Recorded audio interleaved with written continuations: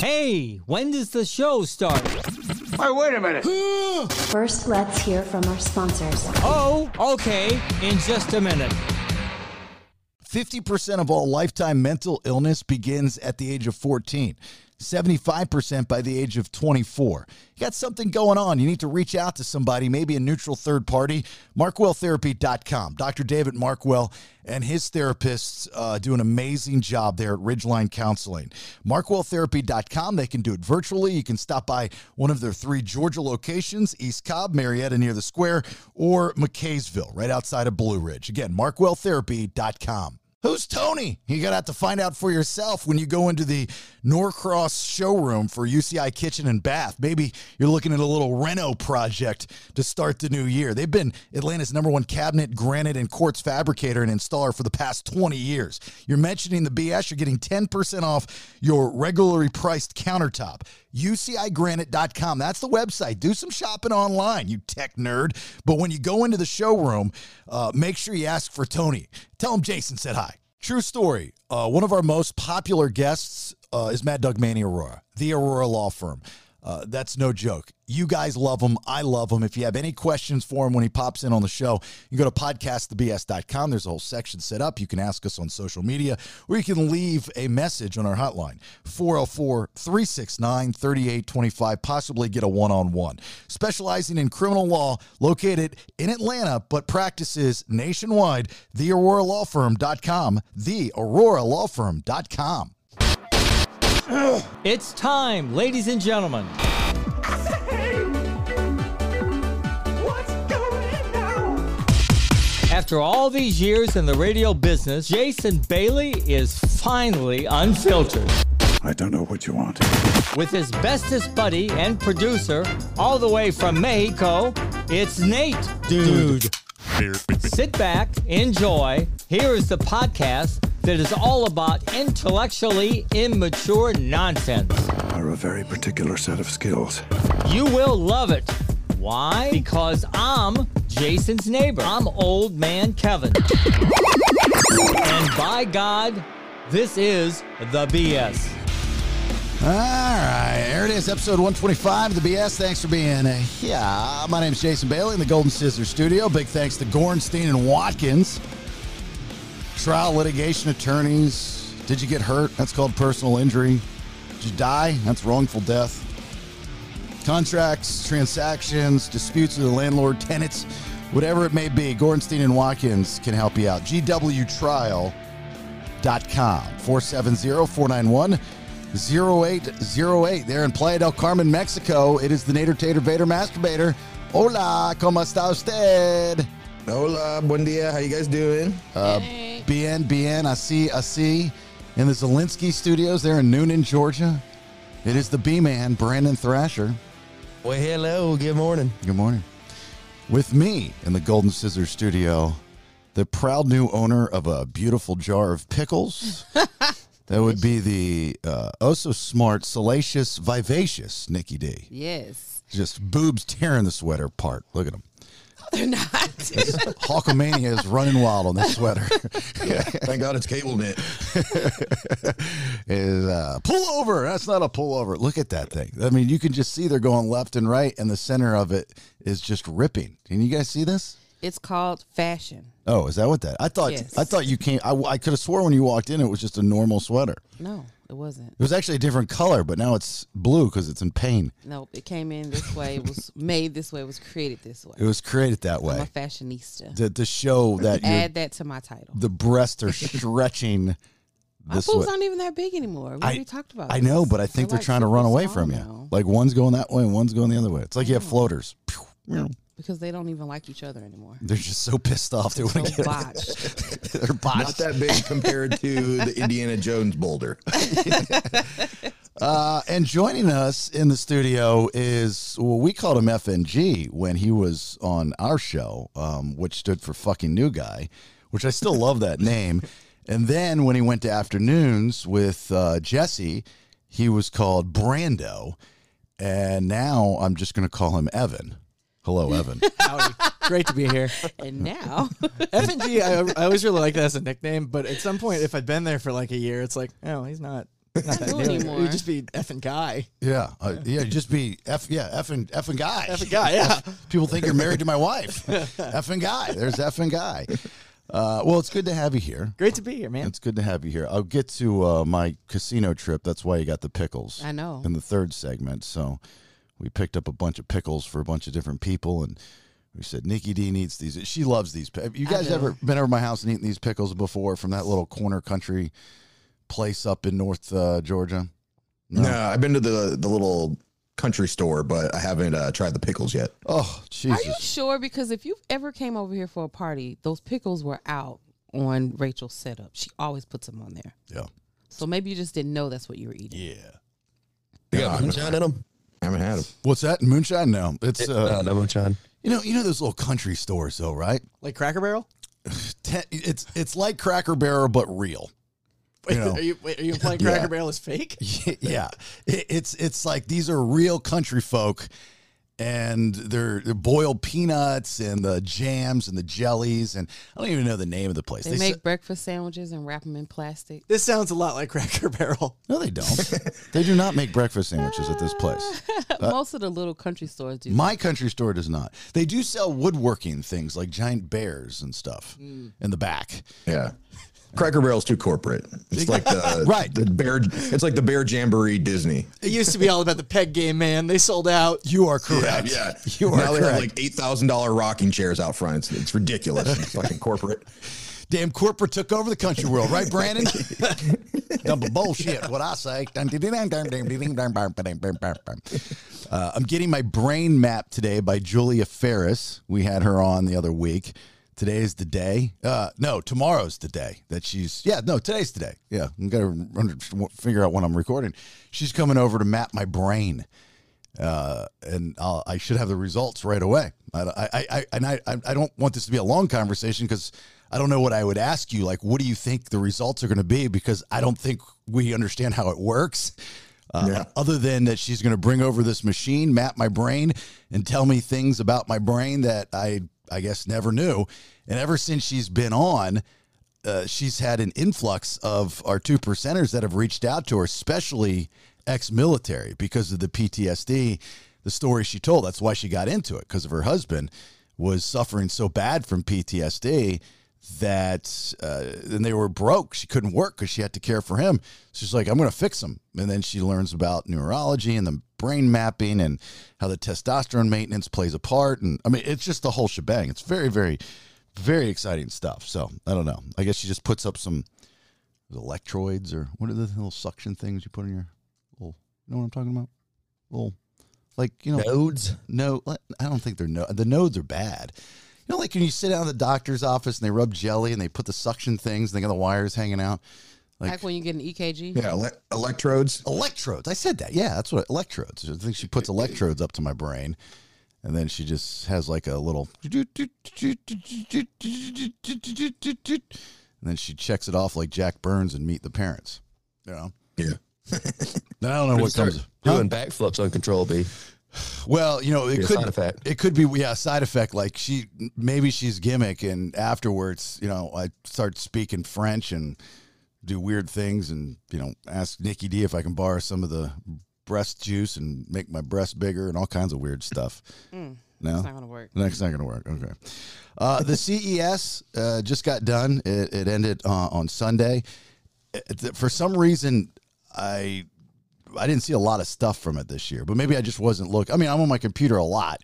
Usually it's an over amount of information from CES. I didn't see much this year. I don't know if you guys saw anything of interest. I've got a list of like some of the cool shit that was there, but other than that, I didn't see an influx of information from it. I have a friend that goes every year and posts hours and hours of footage. So when I saw that it was happening, I'm like, it must not have been a big to-do. I didn't see nothing. But I didn't either. I saw a controller, like an Xbox controller with like a little screen on it, and that was like, oh, check this out. And I'm like, oh, cool, my controller can tell it time, I guess. But, yeah, It's not showing the TV screen. No, it's just like a digital clock, basically. It probably shows your battery strength. And the Consumer Electronics Show. Nate, who was the gentleman?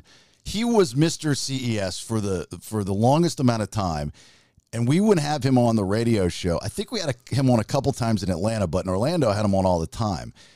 Jim. It was something, the digital answer man or something like that. Yeah. Well, he was like a celebrity. Jim. Well, to us, maybe. Well, no. Jim Barry? Jim Barry. Yeah. Thank Yep. you. How'd you know? I Googled it. Oh, thank you. Yeah, Jim Barry. So this, I had a Rain Man moment. yeah. Look at that. Jim Barry got on my phone. He was on all the networks. You know, he was on CNN. He was on Fox. He was on, he was on every place. And he was Jim Barry. Yeah, the digital answer man. And he would give the rundown. And he was great. He was great behind a microphone. And I just somehow, I think it was like in 2006 or 7, was able to get a hold of him. My producer at the time, I think Ethan, got a hold of him. He came on the show. He enjoyed his visit on the show, and we would have him on every year. And occasionally throughout the year, I'd shoot him a text just to say, hey, how are you? Good. Hope all is well, and blah, blah, blah. And so what was it, like a couple years ago? It was 2018. Was it 2018? I'm looking at my email. Okay. Oh, you got it in your email. What did the email say? What's the first part of the email say? Well, it's just you, and it says, let's book him this week. Okay. And then I reply, and I send you his obituary. Yeah. What? Yeah. And I had been texting him. Oh, my God. And I had been texting him, and I was like, that's so weird for him not to get back to me. And you still have his number saved in your phone? Well, you don't take people's numbers out of your phone after they die, do you? Well, he likes to call it and listen to his voicemail just to remember the good times. Of course you take his number out of your phone when he dies. Do you really? Yes. I've never done that. Me either. I have like 3 dead people in my phone. So what are y'all gonna do with the number? I don't know. It's just it's like when someone goes missing and you change your profile picture to their missing persons poster. The day, even if they're not found, you take it off. You feel horrible. It's like throwing away a Bible, right? No, that is Like not giving the up hope. Right. It's not the same It's difference. the same feeling as throwing away the Bible, like that little green cheap free Bible. Even One of my best friends, both of my best friends that passed, I have not deleted their numbers out of my phone. Well, But you that's hypocrite. for sentimental purposes. He's not your friend or your He is. family member. he's my friend. No, He was he's my not. friend. Take that number out of your phone. I've known the guy since 2007. Yeah, JB and JB, man. Yeah, the That JB mean? years. You didn't even go to his funeral. You didn't even know he was dead. Well, you didn't call him. And that's how close we were, is that he wouldn't share that information with me. He didn't want to hurt my feelings. We were so close, he didn't want to tell me he had died. Oh my goodness. He's like, Jason's going to be crushed. Let's keep this on the low.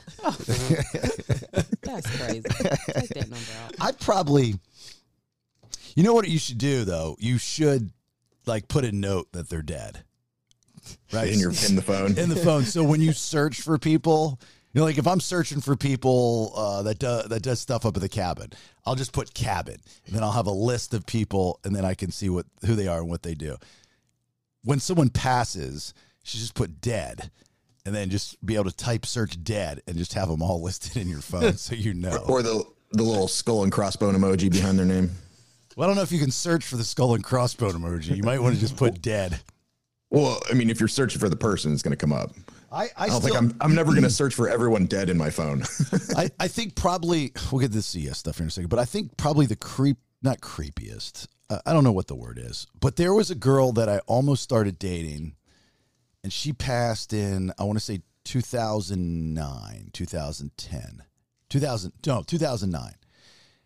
And we were talking, we're hanging out. She worked at Hooters. She was very cool. I mean, she wasn't like right up my alley, but I wanted, we'd go out for a little bit. And literally that weekend she dies. Boating accident. Well, she drowned. She's drinking, I'm sure. Jeez. Yeah. Very, very sad. I think you actually might have known her. She was kind of in and around our crew a lot. But I got her number on my phone. And her birthday always pops up on You still have Facebook. her number in your phone? I do. Oh my goodness. I just can't let it go. It's just like the Facebook, like the memorial pages, but in your phone. The one that And got away. memories. Yeah. There is no reason to have these random dead people numbers in your phone. They're not random. I almost spent time with this woman. Okay, you spent time with her. I don't know what to say. Well, when was the last time you talked to her before she died? Like days before. But how long ago did she die? 2009. Okay, and it's 2023. I know. When's the last time you called her? Unlike, I guess you, I have a higher belief that these people are still around. I believe in the afterlife. I believe in the big guy upstairs. I believe that she could at some time find a holy phone and I call find me. it so hard that you keep dead people's numbers in your phone when you don't even like seeing bubbles that you have email notifications. Well, that's different because that's distracting to my eye when those little bubble thing comes up. These people Scrolling aren't past dead people aren't distracting. The phone's not haunting me. It's not floating at night or Phone is anything. haunting you. You just don't know it. I don't get ghost bubbles on my phone from these people. It's not distracting. Well, that's at the new Consumer Electronics Show. They have ghost bubbles. Ghost bubbles, absolutely. So one of the big things is you always have a TV. They focus on a TV. This one's a TCL, which TCL's come a long way. I love TCLs. I love them. I'm actually no longer a fan of the overpriced Sonys, and because they're all proprietary, and the bigger brands like Sony to me are kind of like people that are just way stuck and refuse to budge just a little bit. Even Apple has budged over the years. I mean, there was a time where Apple, wouldn't use Flash or something like that, and then they're like, "Oh, everybody's doing it," or team up with Windows or even Google. I think you gotta kind of open it up a little bit. Sony's so proprietary, where like they're smart. At least the Sony I have, like the smart aspect of it, it's not very easy and not functionable. The LG I have is the same way, where I can't add new apps to it. I got to go to their app store, and the apps I want aren't in their app store. So I don't know. Maybe I just got an older version, but the TCLs are great because they run Roku. So all you do is you turn it on and Roku pops up, which is pretty cool. Nate got me into the TCLs. Yeah. Well, and they're cheaper because they don't have like a tuner in them. So like the Sonys and the other ones are typically made for watching standard television, or these ones we like the streaming stuff. Oh, is that why they're cheaper? I didn't know why. I just thought they were cheaper because they were cheaper. Yeah, I don't believe most of the TCLs or like the Roku TVs, you can't just like there's not a coax or anything, like you can just plug cable into it. I mean, probably if you had like a HDMI from your cable box or something, but it's not made to be like a TV. It's basically a giant monitor. Oh, well, you can watch TV. It's an option, actually. Like I had my cable box hooked up to it.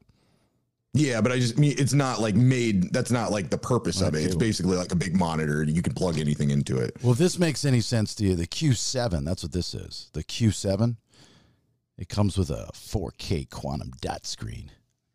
Does that mean anything to you? Oh, yeah. Talk dirty to me. Quantum. That's pretty cool. It's kind of sciencey. Oh, yeah, it's way better than the Q6. I mean, I'm so excited. Obviously. This is obviously the step up. They're not dyslexic.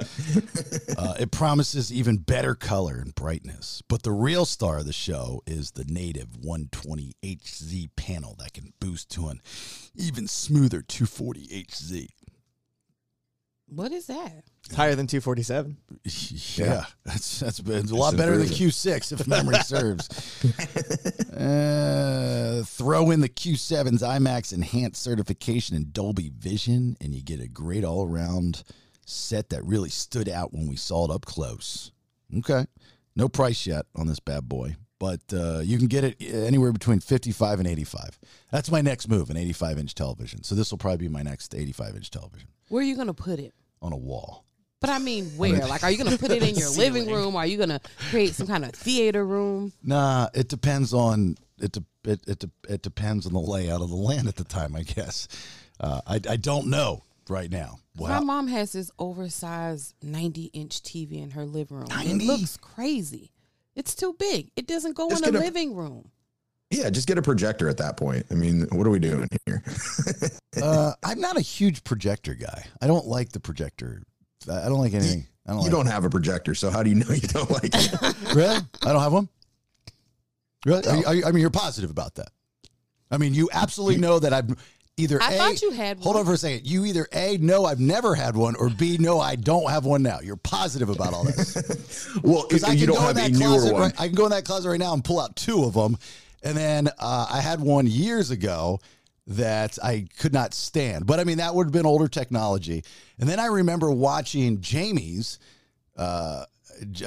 Jamie, well, Fletcher, I don't even know her last name now. Yeah. And I didn't like Jamie and Ken's when they set it. He was so excited when they set it up.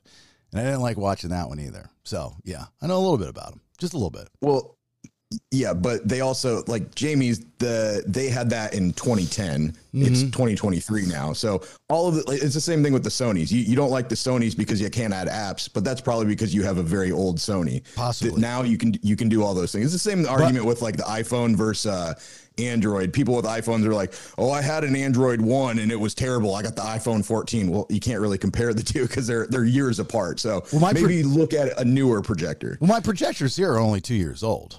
The two I have in my closet, they're only 2 years old. So well, why do you have two? Because I forgot I had the first one. That's the true story. That's why I had the second one. So what did you use them for? We watch movies out in the patio. We have a projector screen out there. Yeah, I was about to say, I remember them being outside for like something for area or something. I remember you guys were putting the thing on for the kids. Yeah, but we'll get in the hot tub and we'll put the thing on and all that stuff. Yeah, but you need like a good like studio type projector. Like my dad has one in the basement, and I mean, like the good ones, you have to look at like the different, like the new TV stuff. You got to get a Q7 at least. Well, some of us can't afford the nicer ones, Nate. We just can do what we got to do. Okay. So, if you can afford a 97-inch TV, you should be able to get a projector. I cannot. Nikki's mother can. Nikki's mom's got crazy projectors, man. Yeah. She's already got the Q8. Oh, shit. Big tech had that, Nikki's mom. Yeah. This best accessory, they say, is the OtterBox Otter Grip. It's a iPhone case that combines with the pop socket thing, and it's made. I love those. Kind of a downer year though when you're like MVP accessory is just like a phone case. Yeah, and I hate those pop socket things. Those drive me it drive me insane. I tried them a couple times. Like, okay, everybody's got. I tried the pop socket. I tried the metal ring that you put on the back of it to hold your phone, and I'm just like, I just don't like any of them.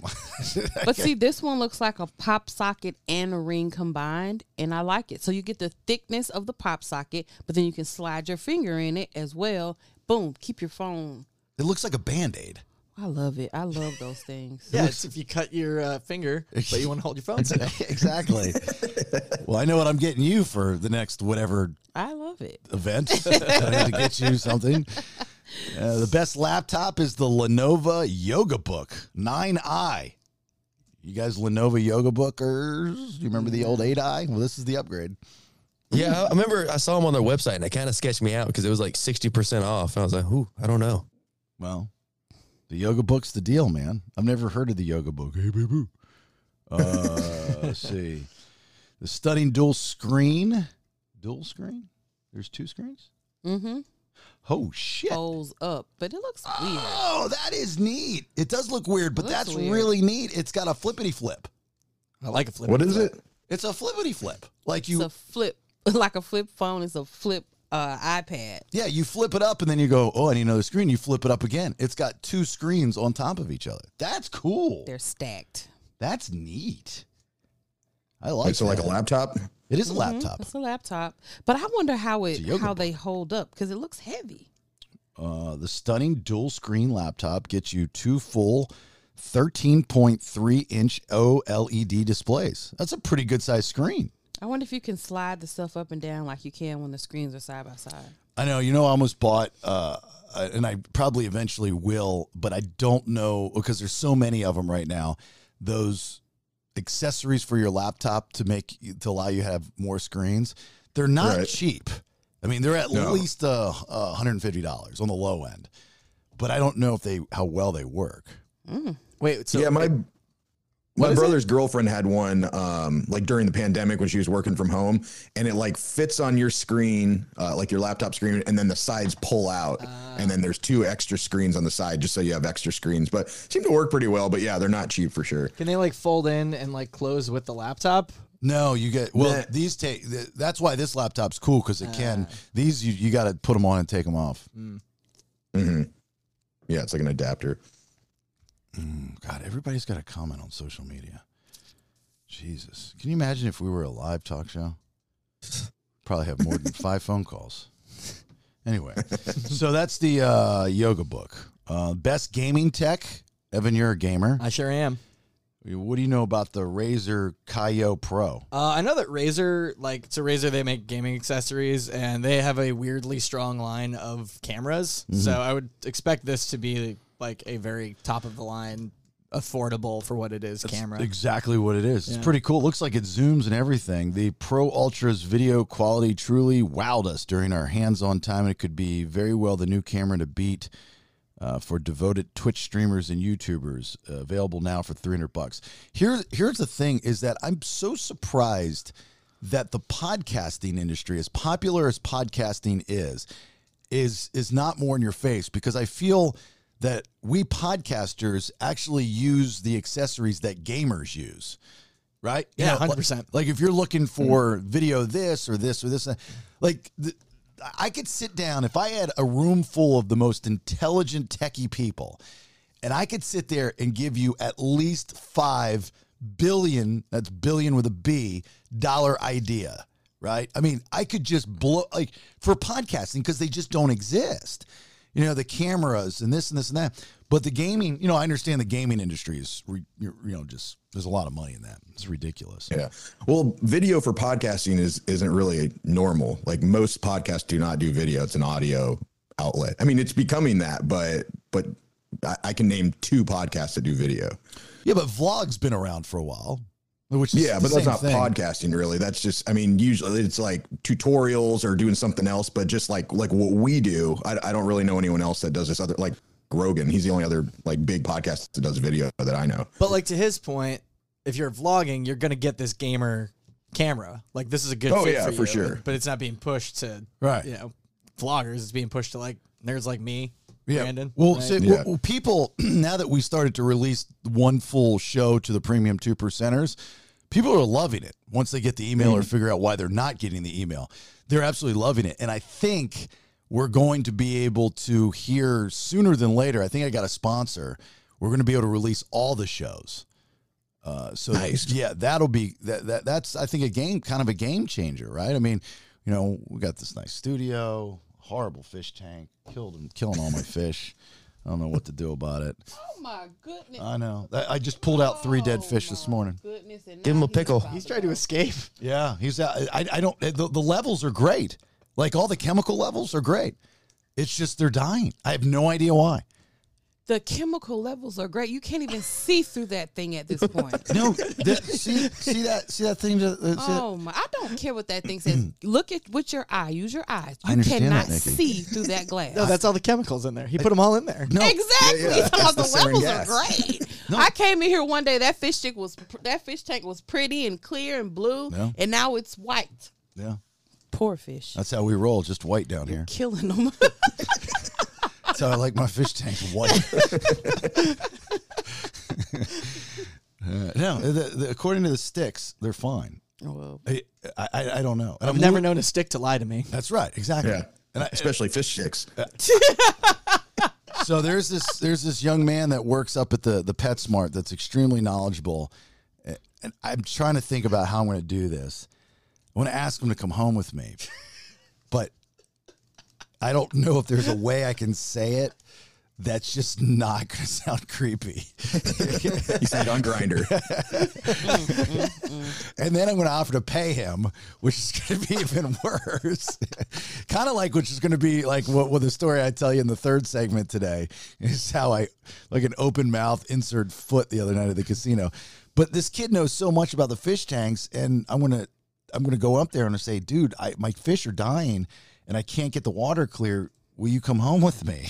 I don't know how to say it. Anybody have any suggestions? Just shoot me something on If social you've media. ever been in a situation where you're picking up a man from PetSmart, Well, he's not a man. He's like a young man. He actually okay, if you're looks. picking up a boy. He looks a lot. He's kind of like you. He looks a little bit like you, but just a little smaller and about the same age. You know, you both kind of have that, you know, intelligent quirkiness about you, and he's got that. But he's actually like half the size of you, and you're not the biggest guy in the world, right? Yeah, that's true. But he's so smart. He knows so much about fish. He knows so much. His name's Dylan. Dylan, you're a small but smart boy. You want to come back to my house? I'll pay you. Don't worry. Want to come to my basement? I'll pay you in pickles. Right. Any chance you could wear the PetSmart outfit? Just want to take a couple pictures. The best VR headset at CES this year is the PlayStation VR 2. Now that's what I want, but not the PlayStation one. I want that. The Quest? No, Oculus? the Oculus. Yeah, that's the yes. Quest. So we can go to the VR worlds and parties, and me and my homegirls, we're all gonna buy one. Dude, I have a friend who works for VR Chat, which is like a big, VR game app thing, and he'll to work in their office, he'll put on the VR headset and work in the game. Wow. Yeah. Like, you see an avatar? Yeah. That's That is cool. So cool. Yeah, Can you not do all that with this one? I Well, think this can. you have to be connected to PlayStation. So my friends that have the Oculus, I can't play with them in the metaverse on PlayStation one. I gotta get the Oculus. Gotta one. get the Oculus one. Yes. Can we you go do to the concerts? now? Can you Oculus the PlayStation, just not PlayStation to Oculus? No, you have to have the same. Oh, so that same Oculus game. is his own Yeah. metaverse. Well, Yeah. Facebook owns Oculus, so that's why it's easier to connect to the metaverse because they also own that. Okay. There's certain games you can play together. but Together. yeah. Okay. Yeah. What I It's just like want. Xbox versus PlayStation, right? It's like just two different companies. What if I just want to walk around and go to Snoop's bar and stuff? Yeah, I think the Quest 2 is probably what you want. That's what I have. That's the metaverse. Yeah, the it's Oculus. metaverse, yeah. Okay. Yeah, because if I had time or if I sat down and did, I agree. Yeah. That whole world is Pretty cool. It's pretty cool. You kind of, if you want to take a step back and dig a little deeper into it, you wonder what the real world's going to be like in about 10 years when people of all ages, because I don't think this is an age, thing. I think people of all ages are doing this. Once they, it seems to me that once you put that damn thing on your head, you get hooked. Right? You do. It's like addicting. So it's not just gaming used to be for kids back in the day. I think this is for everybody is my point. But you wonder in 10, 15, 20 years what the real world will be when people are so used to being in the metaverse. You know what I'm saying? Yeah. Kind of like how everybody wants to pin the school shootings on violent games and this and this and that. What's going to happen when everybody starts walking? And then when you take it off, it's weird. Right? Whoa, what's I can't walk through a wall. Yeah. What the shit? I was just inside Star Wars. Ohio sucks. What do you mean I can't jump up on stage? What are you talking about? In the metaverse, I can. My friends It's literally the Matrix. Yeah, my friends recorded me when I was on the roller coaster in the metaverse, and I looked crazy. Do you have to on wait the in a line? inside, huh? You have to wait in the line? No, I got right on the roller coaster, but my heart was beating, and I was flailing all around in the chair, and they're just recording me. So it looks crazy on the outside, but on the inside, it was wild. Did anyone get turned down because they weren't that tall? No, Sorry, man. You have to go change your avatar. I went to a bachelor party. One of my buddies, actually from Florida, and we did it up in North Georgia somewhere. I don't know. We were in this middle of nowhere cabin.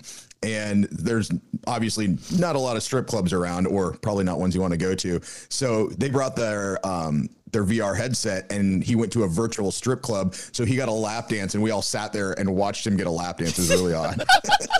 in a cabin. Did he get a boner? I don't know.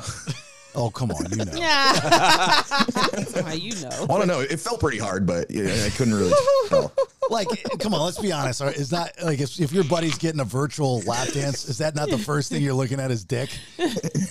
Wait, were you in No. VR with him? Were you also in the club, or were you looking at him? So he was sitting on the chair in the middle of the room with it on, and then we were sitting at the kitchen table on the laptop, and we were watching what he was watching. Oh, you can see it on the laptop. I didn't know that. Yeah. Cool. All right, so if you have a headset on, and you go to a lap, you get a strip, because you can have sex with these things, right? I don't Yeah, know. you can do That's virtual porn. Yeah, you can do virtual porn, see, right? We ain't Yeah. do all that. Is But that isn't there a friction element that you're missing? Well, I mean, it's like a wet dream. Oh, sure. Yeah. Okay. But is that still cheating? Or it's like watching porn. Or it's like watching porn. I would never. But it's less cheating than going to a real strip club and getting a lap dance, I think. Okay, but is it cheating? Because, cyber sex, in my opinion, would be cheating. If you're talking to someone that's not your significant other on a computer and you're talking dirty and then maybe possibly... That's a good question because you're talking to real people in there. It doesn't, I guess it doesn't, it matters, doesn't matter. But yeah, you're talking to real people and. Oh, that you could meet up outside. Yeah, that would be cheating. Well, this, is going to a strip club cheating? See, that's a great question. I think to some people it is. To me, it's not. I mean, everybody's got their rules and I don't know what's right and what's wrong. I don't know if there is a right and wrong, but I'm saying to me, no. But you're talking about hooking up in there and getting busy, right? Yeah, I'm talking about. Yeah, because she's talking. But you're not doing anything because nobody's touching. Like Evan was saying, nobody's touching you. You're literally just watching a video of a woman. No, but I'm not talking about going to the strip club. I'm talking about actually He's the talking porn. about virtual porn. Yeah, the virtual porn and stuff like that. Yeah, that's what I'm talking about. You're just but it's not a real person. It's a video. It's like it's watching porn. It's no different than watching porn on your computer, except for it's in a 3D headspace. But you can have you're missing my point. You can have virtual sex. You can't. If you meet somebody else and you start talking dirty and you start playing with your junk, that's virtual sex. No, that's masturbating. Right. Well, that's what cyber sex. That's what I'm talking about. It's the same thing. But if you're watching porn and you masturbating, that's not virtual sex or cheating. That's just watching porn. I think he's talking about meeting somebody in the metaverse and then you start chatting it up with them and y'all start talking nasty to one another. Yes. Get rid of your strip club story. We're past that. I'm not talking about a strip club. What you're talking about doesn't exist yet. So that's not a thing. You're just watching porn. Okay. You can't meet somebody, they take off their clothes, you take off your clothes, and then have virtual sex. You're just watching them as a video that's already been recorded with a 3D camera or a 360 camera. You get it. I understand what you mean. Thank you. Okay. The two people that don't have a VR headset and then have never looked at VR porn don't get it. Okay. I just keep going back to these don't look like regular people you'd be hooking up with. These are like the elephants and avatars, right? Yeah. I know. I think he's talking about more the conversation piece because we exactly talked to this man at the John Legend concert. And he had a nice voice. So, I mean, I could have kept talking to him and been like, what's your name? He's like, what's your name? John Legend. And I'd be like, ooh, yeah. You're missing you're missing what I'm saying. You have a tendency to just go straight forward. You're missing what I'm saying. It's very simple. You're just having a conversation, a sexy conversation with another person in this metaverse. That's all. You're not watching porn. Okay. You're not doing. You're dirty talking. It's the same exact thing of behind your AOL chat room, and Chris Hansen walks in with a log. It's the same exact thing. That was my question. So it's not virtual sex then. You're just talking to somebody. Well, would that not be if you're masturbating or whatever? Virtual sexting, but not texting, but you're talking. Because it's cyber sex when you're doing that in front of your computer. Yeah. You're cyber sexting. Cyber sexting. So that's the good word. This would be virtual sexting. Virtual sexting. Yeah, that's what I'm saying. That's right. You can do it. Is that cheating? I think it is. Absolutely. Because you're talking to an actual person. If it's another person, it doesn't matter if they're like an elephant or Squidward or whatever. No.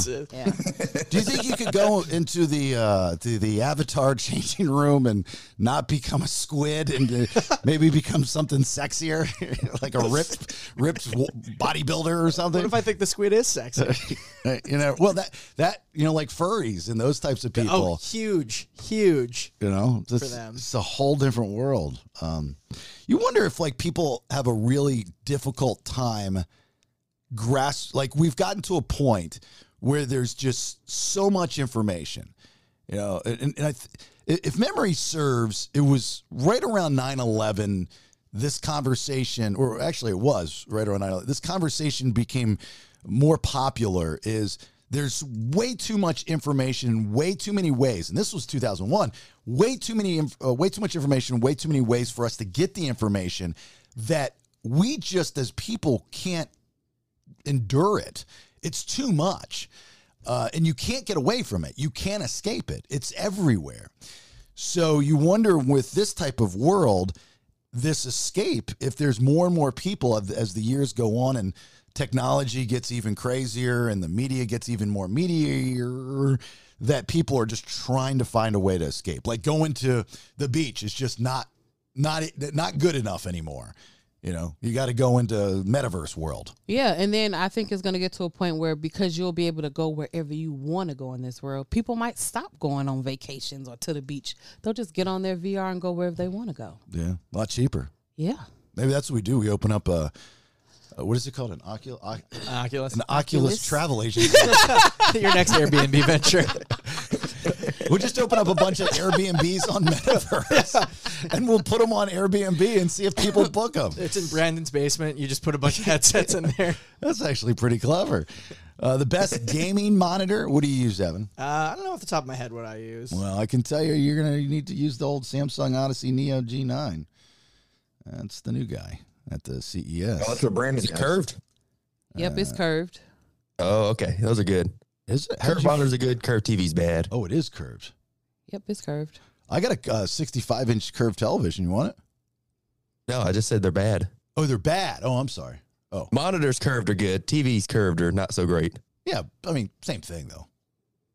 Yeah, what not makes them really. different?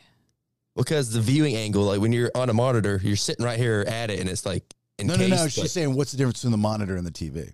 Same thing. Yeah, well, one's a lot bigger, and you're not sitting right in front of it normally.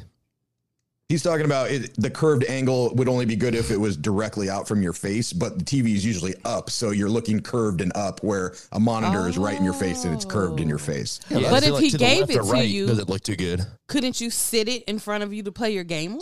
Yeah. I'm 65 and a foot away from me. Good Lord. That's what the Pros pros put it do. on a stool with a phone book. Yeah, that's what the pros do. I mean, if you want to up your gaming game, sell it to you for cheap. Well, looking up to the ceiling, turn, break my neck, trying to see where everything is. Sell it to you for cheap. I'm telling you, 65-inch Samsung television, curved, works great. What How I much you like want for is his little desk here. He got a stick shift and everything. Look. Yeah, he looks like he's in an arcade. Yeah. He also looks like he's going through chemo. Yeah, he does. Doesn't look very healthy. They also like the old Acer Predator X45. $1,700 for this damn thing. Sheesh. I mean, it does all Is that a the... laptop or a monitor? It's a monitor. It's curved as well, though. I'm not a big fan of the curved. I prefer the 2 monitor setup, and I find sometimes it's hard to have the curved. That's what Brandon's saying. He doesn't like it curved. He likes it straight. He likes No, I like it curved. I like a little curve. Oh, you Little you curve. a little curved to the right, right? A lot. It's a I little like the Nikki, I curve. like to the curve. I love a curve. It got to be long, though. It can't be short. A long Yeah. curve? Yeah. Like, We're talking about monitors. You're talking about dicks. Oh, sorry. Happens all the time on this show. Jesus. don't be crude, Nikki. Sorry. Sorry, I'm back. Nikki's always horny. So this was probably the most interesting thing that I had seen, and this is the best home tech, and it's by a company called Matter, which is kind of a cool. I mean, I think you're running out of one word, like 1 to 2 syllable words that are fork, knife, those types of. Do they words. have an E between the T and the R? No, it's spelled MATTER. You would think it'd be MA or just MTTR. Yeah. That's the big, MTR. that's the big tech play. Matter. It's a great name for it, though. Matter. Many companies announce Matter certification, so they're rolling out what it is. It connects your Amazon, Apple, Google, Samsung, all your hubs, and it's just to one hub for over all hubs. It doesn't give the best explanation of all this. I didn't Google it or not, but from what I'm understanding, it brings all of your hubs together under Matter. So like if you've got Google Nest, which when Nest wasn't owned by Google, Nest had its own app. They still do have their own app, but now they try to push you to Google Home. So you got to go to Google. I had 2 different Nest one on Nest and one on Google Home. It's kind of a pain in the ass with all this smart stuff. So like if there's a million different smart plugs, right? And they all have their own app, but you can put them all under Amazon and run them off Alexa. So, that's what this does. Well, so this thing isn't a device. It's a standard. It's software, basically. So it's just making it all kind of even across the board. So they all run on the same kind of software component so they can talk to each other easily. So it's not like a specific thing. It's a standard that they're all kind of agreeing to live up to so they don't have a bunch of proprietary stuff. I didn't even see this. Thank God. Finally. Yeah. Thank God, the Ring car cam. Yes, I want that's that. good. I want That's good. that. Oh my God. The best thing on this list. A camera that attaches to your windshield like a dash cam. While dash cams typically record everything going on while you drive, this has got a dual-facing camera to keep an eye on your car's interior, as well as the exterior, like the doorbell. You can get alerts, check in on what's going on, record a video, blah, blah, blah. We get to see a promising demo of the car cam in action. I've yet to find a dash cam that I love. And I was actually, because I'm getting ready to take a little bit of a road trip, I was actually going to reach out to, like some of these car places that do the stereo and whatnot and see if they have some kind of dash cam that, they can put in my truck. Because like the one I have now, I think the problem, it's not working properly. It's a Nexar, and that's kind of like one of the leaders in the industry. But now that I put that dongle in for CarPlay, which I'm still having issues with, I don't think you can have both of them because they both connect to the Bluetooth, right? Or the Wi-Fi on your phone. So I don't know. It's very, very confusing days. I need myself a nice, but I'm a big dash cam fan. This is good. Yeah. And this one has 2 cameras, a front and rear facing. That's pretty cool. Yeah. I've got two right now. This don't work. Oh, do you? Yeah. But they're literally 2 different cameras. Like there's, okay. They're connected to each other, but you got to put one up here and then one's down there. So if you're going to record something silly in your car, you can get it. Yeah, it's good for Uber drivers. Great for Uber drivers. I don't understand why cars now don't come with cameras, front facing or interior facing. It's just like for security purposes. How many less break-ins would you have in a car if you had camera surveillance on your vehicle? Right? Yeah. I mean, think about it. Yeah. Does it? I think the Tesla does. Oh, does it really? Mm-hmm. Yeah, it has cameras outside and inside. I think it's got everything. That's Why I smart. said, of course, the Tesla does. Best home product, the Kohler Anthem Digital Shower Valve and Control. Allows you to personalize the most important aspects of your shower. Water temperature and flow.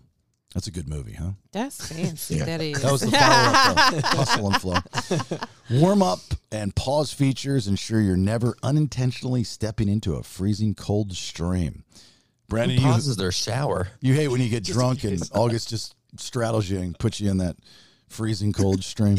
The Anthem controls up to 6 shower outlets. This is $560 what it starts at. Wow. $560. Yeah. It's marked down to $420 right now. 6 showers? Like 6 shower heads in one shower? Yeah. Lord. Yeah, like those showers that have like the rain one, and then they have like the side jets and the front and back and everything. Yeah. I've never seen It's like a car wash. We don't have these showers in our houses, Brandon. I've seen. I think I'm trying to count. There was a house that Rachel she sold actually. And I remember going. I think they had 5. They had the big rain shower. Yeah, they had the big rain shower. They had the handheld. Then they had 2 on the side and 1 in the back, I think. 2 on the side. Yeah, 2 on the side. And then they have those 2 spinny things on the side that come in. Best health device, the Movano Evie. It's a ring that you put on your finger, and it's a smart ring. And it provides features like cycle tracking for people with uteruses, which is weird. Oh, that's a real thing. I thought it was a joke. Oh, cycle tracking, not like bicycling. Oh, like No, like a uterus. Like ladies. Like, okay, gotcha. Yeah. It's like a Apple Watch, but without the watch features. Right, exactly. Basic phone sleep, features. health metrics, and stuff like that. So if you don't like the Apple Watch, I love my Apple Watch. Can't leave home without it. does it track your menstrual cycle? Yeah, it does. It's I've got the Apple uterus actually. Someone's ovulating. The iUterus. Go back to some of the home products. The other ones, those are some pretty cool ones, I think. What did I miss? Did I miss something? The smart oven, the Magic Brow, and the Instaprobe for cooking. It's right below the Kohler thing. Yeah, I didn't even know I missed that. Oh, I thought those are advertisements. Oh, what's that? The Typher Instaprobe. Instaprobe does one thing. It does it well. This extremely good-looking food thermometer with a 4.3-inch probe. Can tell you the temperature of any kind of food from gooey candy to finicky filet. You got to have a good thermometer, digital thermometer. $107. That's pretty good. I can do that. Yeah. Well, and it just does it by touching it. It doesn't have to like go in the meat or in the food. It does it in 1 second just by grazing it. That's great. That's fantastic. The L'Oreal Brow Magic. Brow Magic. The beautiful innovation that raised many an eyebrow.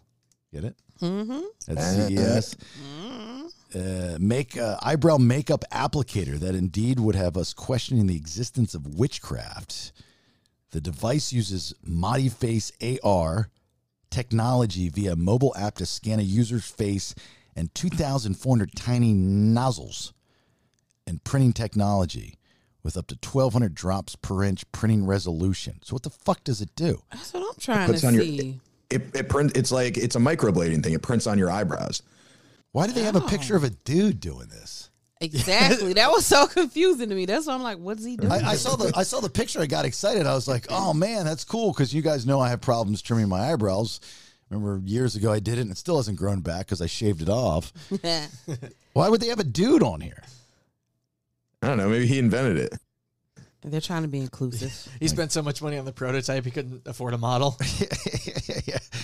The Bravo Glass Smart Oven. We saw a ton of smart cooking. That's a big thing, the smart cooking. I've noticed that where it's very proprietary right now, where there'll be meals already, like meal planning, I think is phenomenal. It's a great business.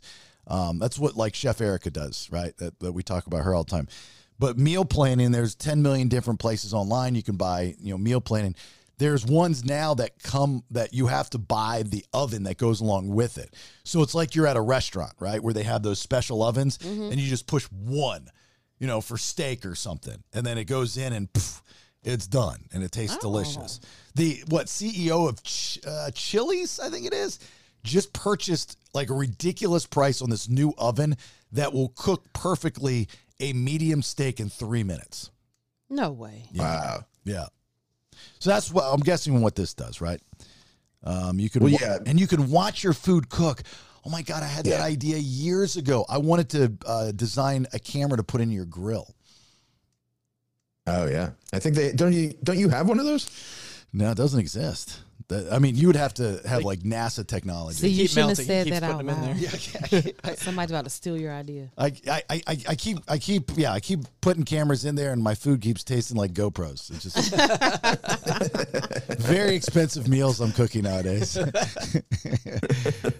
Yeah, like if you had like Kamado Joe, right, and it was an option where, or an accessory even, that you could put it has a place for the camera. And you put the camera, and you can. That's next level. That's cool. That's the deal. It doesn't exist yet. Wish I could do it. Somebody's gonna do it. Somebody's gonna listen to this. They're gonna create it. And you're not gonna get any credit. That's not true. Somebody's already did it. That's what this thing is. It has a camera inside of an oven. That's what I'm saying. Yeah, but it's not a Kamado Joe. It's not a griller. Well, it's not. It can't get as hot though. This oven can't. Yeah, I just mean they've developed a camera that can survive 400 degrees. So hopefully the grill will be coming out next. Well, it'd have to be at least 1,000 degrees. Not to say you get your grill up to 1,000 degrees, but I've gotten my grill up to 800 degrees. That's hot, by the way. Like that melts the handle on the grill. Yeah, I fell asleep and I left my wings in the Joe Tisserie. And I remember that. And I went outside. Not only were the wings burnt to a crisp, the bones were burnt to a crisp. Oh my God. Jeez. It was so hot. It was like ash. Yeah, it was just ash. My wife goes, "You want to know how I'm going to kill you?" She's like, "I want to put you in the Kamado Joe." And the handle, because I have the one with the plastic handle. The handle was melted. So I called the guys over at Atlanta Grill Company, and I said to Jason, I go, "Do you guys have an extra handle for my grill?" He's like, "Yeah. Why?" He goes, "What happened to yours?" I told them the story, and dude, they laugh. I think they laughed for like 8 minutes straight. The whole room just fucking thought it was hilarious. That was the funniest thing they'd ever seen before. So those are some of the cool things at CES this year that you possibly could be buying here in the very, very near future. All right, let's talk to our guest. Hold up. Wait a minute. Let's hear from our sponsors. Just about everything needs to be insured in your life, right? So find the best in the business. That'd be Sean Camp at Country Financial. House, boat, motorcycle, car, you name it, needs to be insured. How do you get a hold of Sean? Easy. Call him. He'll pick up 678-519-9028. Tell him Jason said hello, 678-519-9028. Yeah, make sure you mention the BS because he takes care of the 2%ers. Or you can email him, sean.camp@countryfinancial.com, SHAUN.CAMP@countryfinancial.com. The Camp Agency at Country Financial, it is your one-stop shop for all your insurable needs. Rodents get cold too. They might want to get warm in your attic or crawl space. Not on Inspectall Pest Services watch. InspectallServices.com. That's the website you need to go to and book an appointment. Mention the BS, receive 10% off your exclusion work. Did you know that one big issue with house fires is that squirrels cause them by constantly chewing on the wires, plus all the disease the rodents bring in? Don't let that happen to your house.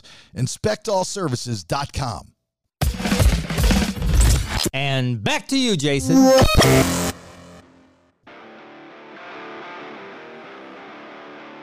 I got a text from my good friend Bully Ray, Bubba Ray Dudley from his WWE days. And he said, dude, I'm going to be in town for a wrestling show. I said, who you beating up and what did he do to you? He said, I don't know, some kid. I got to take his championship away from him. I said, oh, cool. He goes, you want to be there? I said, sure, absolutely. I'll come out there. Impact Wrestling is coming to Atlanta Friday the 13th, this Friday. And it's going to be at Center Stage, which is actually a very cool venue to watch professional wrestling. And actually, there's 2 nights, but the pay-per-view is Friday night. It's called Hard to Kill. And, Bubba, you're beating up, what's the kid dude's name, Josh? The current Impact World Champion's name is Josh Alexander, and after this Friday night, the 13th, the 3-time Impact World Champion will be me, Bully Ray. Has there ever been somebody that's won it 3 times? I don't remember, but Josh Alexander, the current champion, just became the longest reigning Impact champion, held the championship longer than Bobby Roode, Sting, Kurt Angle, AJ Styles, Samoa Joe. So he's at the top of the list. I give the kid credit for what he's been able to do as a world champion, but as Impact fans know, he's never faced anybody like me. You see, when I was the Impact World Champion, the Kurt Angles were around, the AJ Styles were around, the Stings were around, the Samoa Joes. Josh Alexander hasn't had any of those types of competitors. Now he has me. Now he has one of the most successful world champions in the history of Impact to face. Now he has a man responsible for powerbombing Dixie Carter through a table, creating the Aces and Eights, destroying the Hogan family, a Hall of Famer in Impact Wrestling. I'm the top of the food chain, and this kid is in a match, a Full Metal Mayhem match with the guy who invented the match. Yeah. He's I don't think things are going to bode well for him this coming Friday. Does he have any clue? I mean, where is he grown up from? I mean, is he a product of Impact Wrestling, or does he have a long legacy on the indies, or where's he from? See, that's the problem. Nobody knows who he is. Yeah, exactly. I have no idea. That's why I asked you in the text. I go, now they do. Yeah. Now they do because he's in the ring with me. Mm-hmm. I make people famous. Didn't you do something? And he has come up through the ranks in Impact Wrestling, and that's how he's made a name for himself. Didn't you do something with his girlfriend, throw her over the balcony or something? Well, his wife got a little too close to the action, and I grabbed her by the back of the hair, and I dragged her over the guardrail, and I threatened to powerbomb her or pile drive her on the concrete unless he did whatever I told him to do. Basically, I took his wife hostage. Yeah, and he agreed to do what you wanted him to do, which kind of makes him look like a pushover a little bit. Listen, if I had your wife's head between my legs, wouldn't you do what I told you to do? Depends on which wife. I'm just kidding. That's how you know I love them both. I'm just kidding. It's tremendous. There was a time once, if we remember, that her head wasn't supposed to be between your legs, but I think she was supposed to come up and do something in the ring, and she botched the spot, and I lost my big opportunity with a double suplex with Bully Ray in the ring at this show, and I was so mad at her. Like, I couldn't believe I was mad. Like, what a dick move, but I was so mad at her. Like, how did you screw that up? I couldn't get in the ring. We practiced it.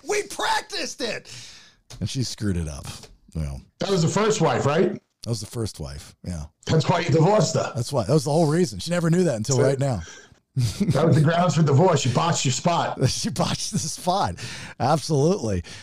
So how did this thing come about? Because can we say that you're semi-retired, right?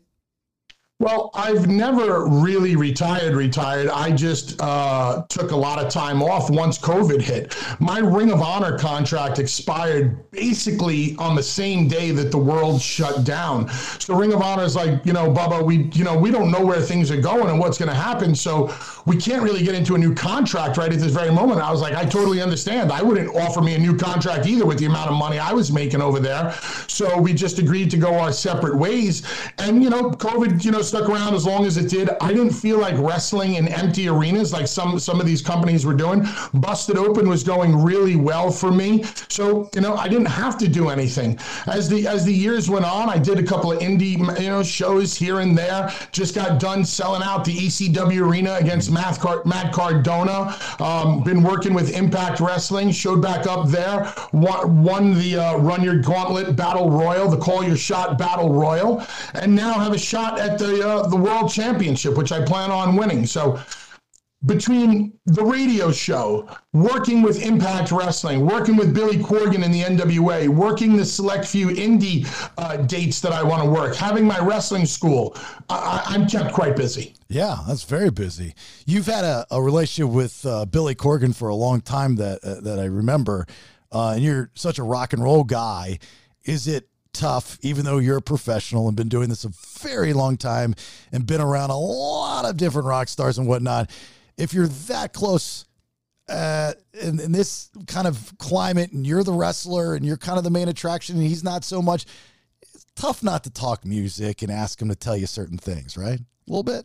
Me and Billy have a really great relationship where we basically just talk wrestling and rock and roll. And he enjoys sharing his, rock and roll stories, and I enjoy telling my wrestling stories, and we appreciate him. Same kind of relationship I have with Zach Wilde from Black Label Society or Snake Sabo from Skid Row.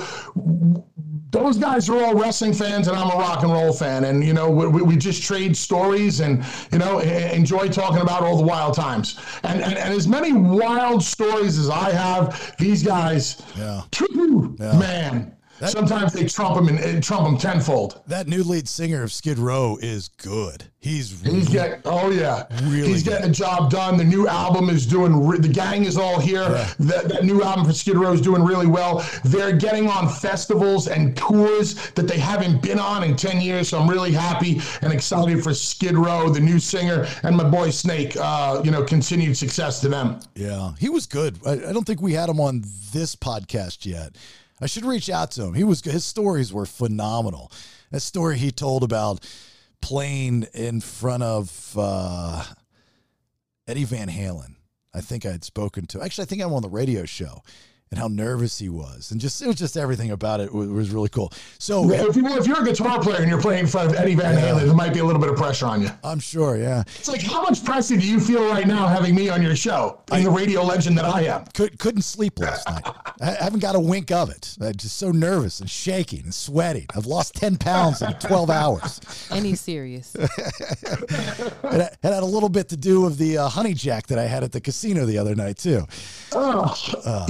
I'm a Jack Daniels fan, but I can't get into the honey jack. So I'll have my vodka, my normal go-to vodka drink, and then I'll do honey jack just on ice. And I'll use the vodka as a chaser. And because it kicks up the buzz, because it's hard to get, the vodka, you can drink vodka and soda for a long time and be okay. But if you want to get a little kick, I put that honey jack in there and I went through 3 of those, not the mini bottles, but like the medium bottles. Whew, that was a long night. Bad gambling. My concoction is I start with 2 blue cheese martinis, then I move on to 2 glasses of white wine, and then I wash them down with several shots of Casamigos tequila. Yeah, you drinking a martini. I'd love to see that. That's kind of... I tell you what, blue cheese martinis and espresso martinis, 2 things that I never thought I would drink. I love them. I drink espresso martinis like shots. You do this with your Jersey friends on the shore and the tough guy bars? Tough guy bars, absolutely. Yep, pinkies up. Yeah, and you order your blue cheese martini or whatever it is?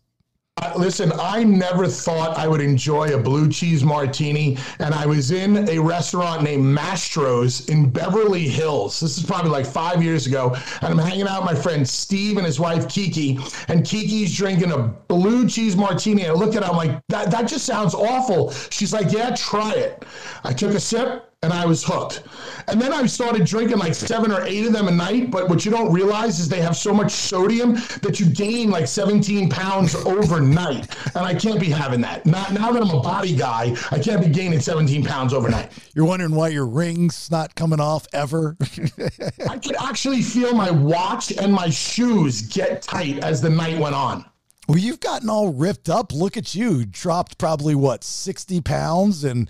I'm assuming you, like the rest of us, are enjoying our testosterone maintenance, because I'm a big fan. And I was talking to the DDP about this at his Christmas party, and he said to me, he goes, there's not one person over 40 that I know that's not doing testosterone maintenance. And I'm a big proponent. I've been doing it for over 2 years. So I'm a fan. Every man, in my opinion, every male over the age of 40 should be able to legally, prescribed under a doctor's orders, take testosterone and growth hormone. Yeah, well, DECA is legal now from the FDA's legalized DECA. And I agree with you look. Really? Yep. Because back in the day, it was, Winnie, D-ball, DECA, right? Those are the 3 kind of easily obtainable juice, roids. But now under FDA's approved DECA. So that's part of my testosterone maintenance. But under doctor's orders, there's a guy that I just sent to the place that I go to here in town called Nuber Tea, and he'd been taking it off the black market. And that's a big industry. The testosterone maintenance, HCG, semaglutide, all that stuff on the black market. If you're not getting checked every 3 months and getting your blood levels checked and seeing where your red blood cell count is, so on and so forth, you can kill yourself. Yeah, you can kill yourself. Yeah. And he started to get man boobs, and I was like, dude, that's irreversible if they get any worse. I mean, you'd have to have surgery if you can even have surgery because you're not getting checked, So anyway, I agree with you 110%. But you look good in the non-blutini martini way. Thank you. Appreciate it. Yeah. You look good too. Thanks. What's the testosterone maintenance? That's what you go. You could keeps you young and virile. It does. I'm a beast upstairs. Let me tell you. She's never seen. I'm back to Big Daddy Bang Big Daddy Bang Bang. That's what I'm back to. Well, I've seen some of your Facebook posts. Sometimes you post some questionable stuff. So we're going to have to talk about those things. So with Billy, back to Billy, I was getting somewhere with this. If it ever comes up, I would love to know the answer. And if I ever had him back on, I would ask him this question. Have you seen I believe it's the latest Nirvana documentary. And I forget the documentarian. We just had him on the show. He just did the Bowie documentary. Have you seen any of those? Have you seen the last one? And it actually has Courtney Love in it. I mean, she's okay. So there's been for years, there was rumors that Corgan and Love maybe had a thing while Kurt was around and whatever the story may be. At the end of the documentary, she gets a phone call. And we never find out who it is. And I asked him when we had him on, I don't know, Nate, if you remember his name, I feel horrible, but he was fantastic. So just a great interview. And he says, I've been sworn to secrecy not to say who it was. It's like, oh man. I was like, for some reason I want to say it was Billy Corgan. I don't know why. Because it wasn't then, it was recent. I mean, it was like within the past 5 or some years.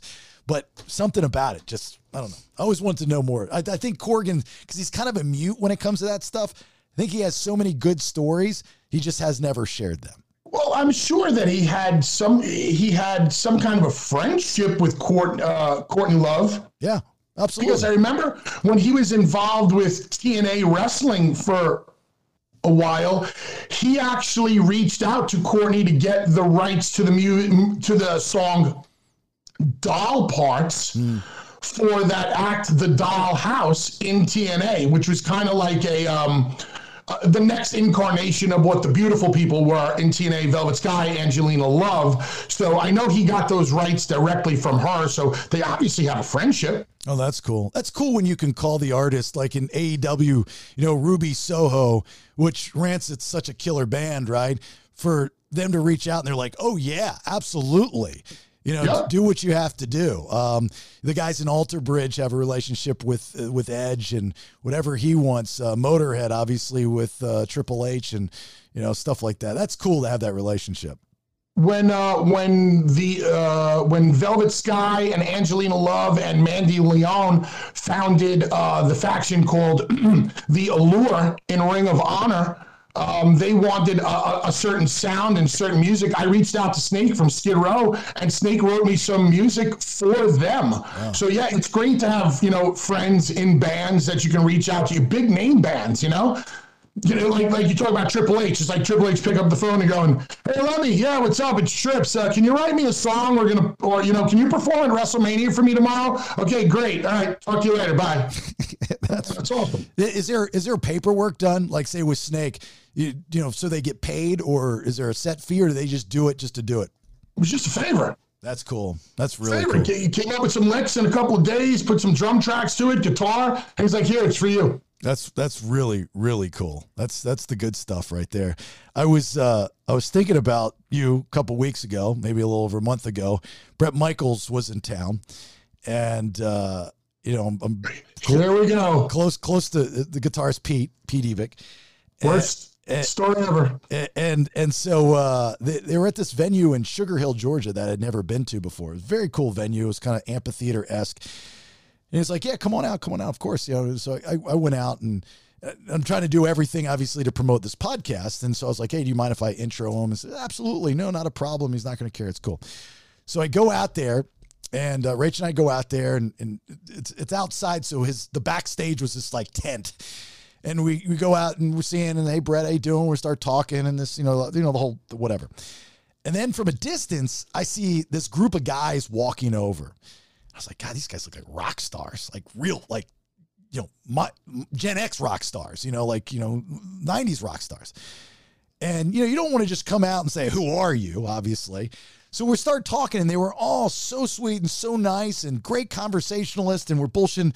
So I ended up finding out that it's the guitarist from the band Hoobastank, and it's the drummer, Carol from Lit, and it's the lead singer of Lit. And then they had a couple of the guys that are part of the crew. They were performing the next night at this other venue I had no idea about. So anyway, concert starts. I do my intros. We're all hanging out and drinking and having a good time, and nothing too crazy. And then I'm starting to think, I wonder at the end if he's going to want to bring all of us on. Like our experience that we had many years ago, right? Where I made a complete tool out of myself, which I know. That makes two of us. I know I bring it up way too much, but it was just such a bad mark in my life. I was drunk. I was overweight. I was pale. I'm wearing an Affliction shirt. Bubba's got his own mic and just screams out. That makes two of us. It was just bad. You're pale and overweight, making a fool of myself. When we, at least you're a international celebrity. I'm a nobody. I'm a fat radio Affliction wearing dude that's center stage, taking over the entire stage when Poison in their reunion tour is performing one of their biggest songs, closing out the show. Brad from Three Doors is up there. Edwin McCain is up there. And I'm there. And so embarrassed. So I'm like, I said to Rach, I go, I wonder if he's going to do this. She goes, I bet she is. She goes, oh, I'll make sure, I go, no. I'm not going up this time. I'm too old and too wise. I'm not going up this time. So lo and behold, night ends.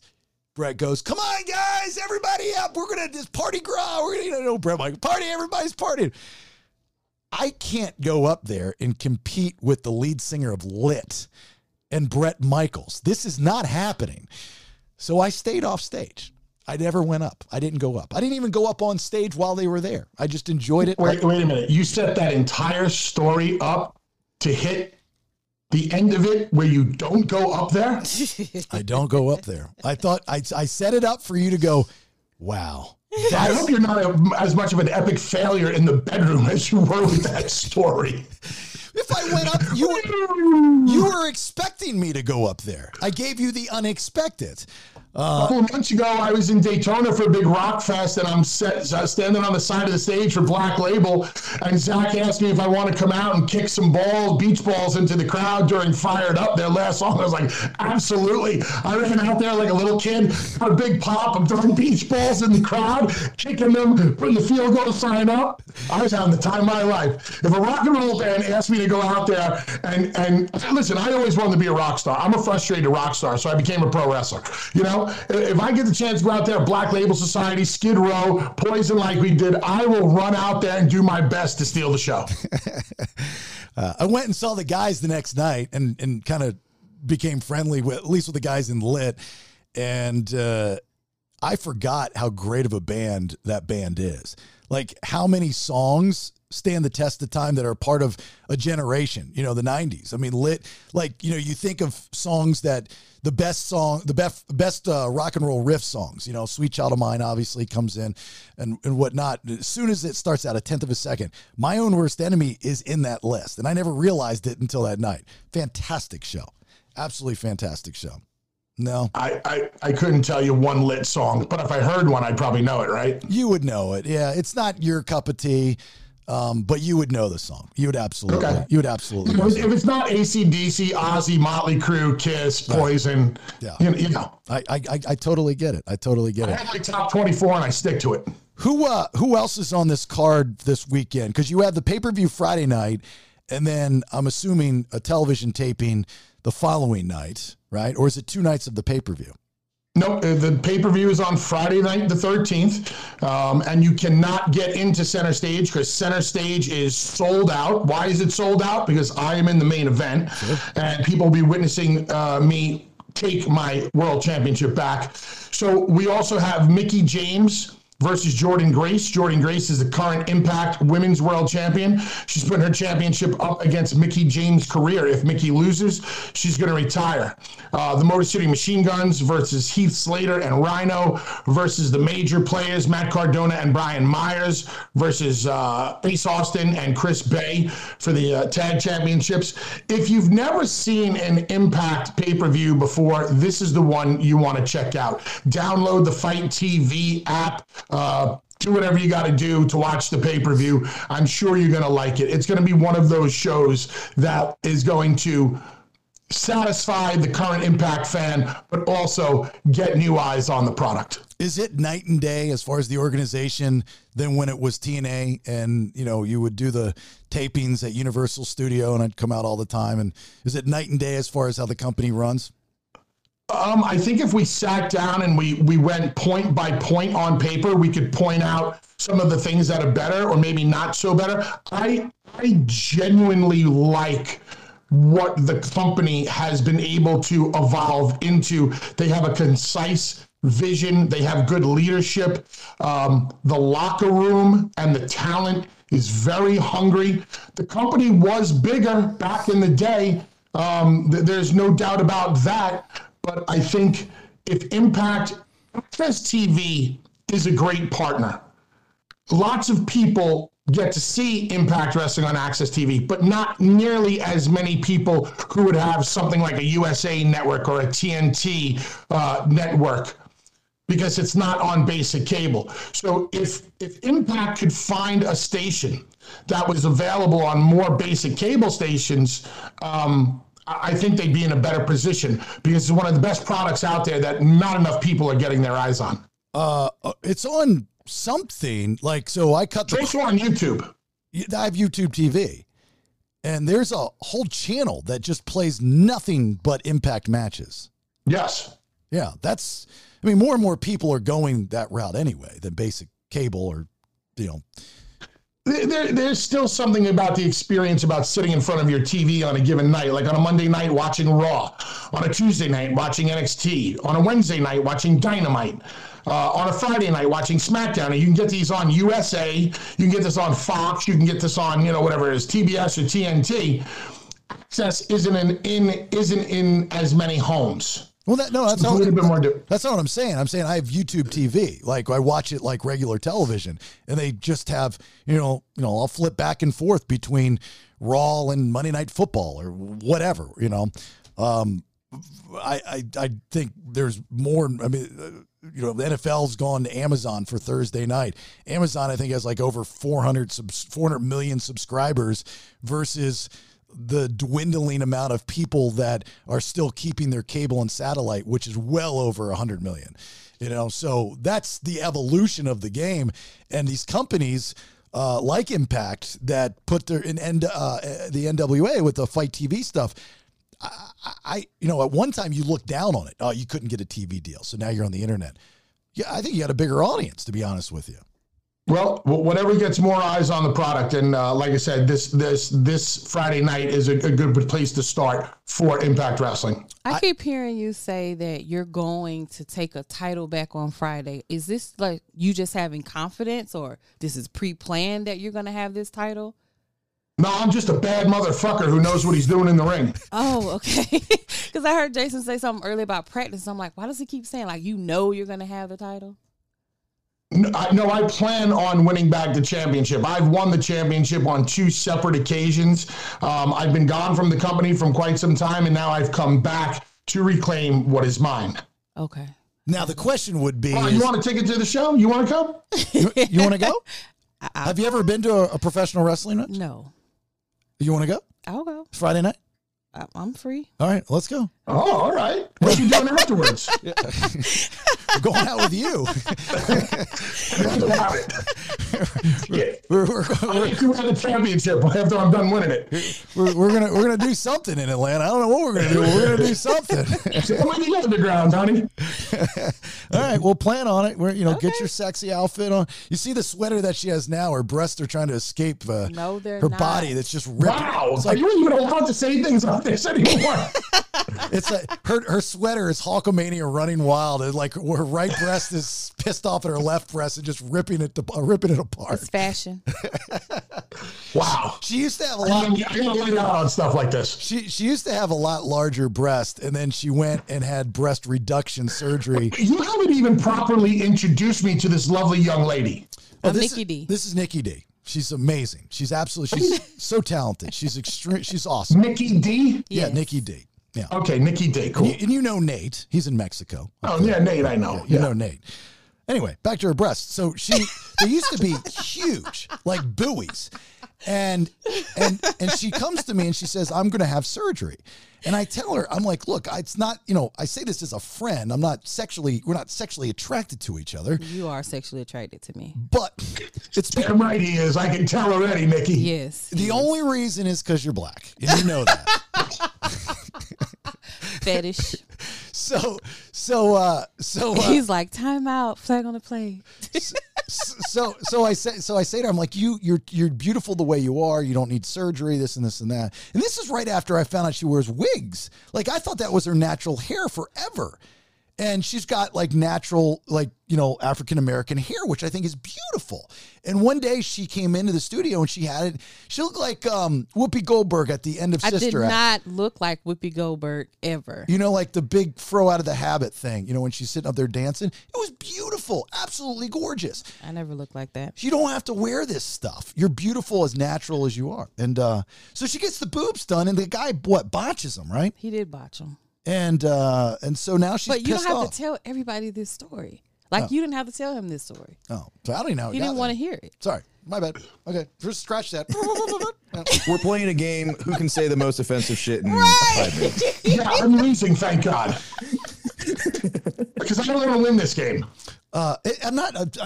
I never offend you. I'm offended. No, you're not. God, please, you're not offended. All the things you say to me. Start writing them down and take it to the HR department for this podcast network. Okay, so before I asked you, I said you're semi-retired, and you said no. I mean, you're still you've never retired. You've never had your last match, but you are a WWE Hall of Famer. You are a TNA Impact Wrestling Hall of Famer. You've won well over 20 tag team championships all over the world in different organizations. You host the largest and biggest radio show on SiriusXM, Busted Open on Fight Nation. Time to slow down, maybe, eventually. But what would be your last match? Who would it be with, and where would you have it? No idea. Don't even think about it. If you had to think about it. No. Why? Well, because I'm asking you, and I want to know. There's one day my last match will happen, and when that time comes, I'll know. I might not even plan my last match.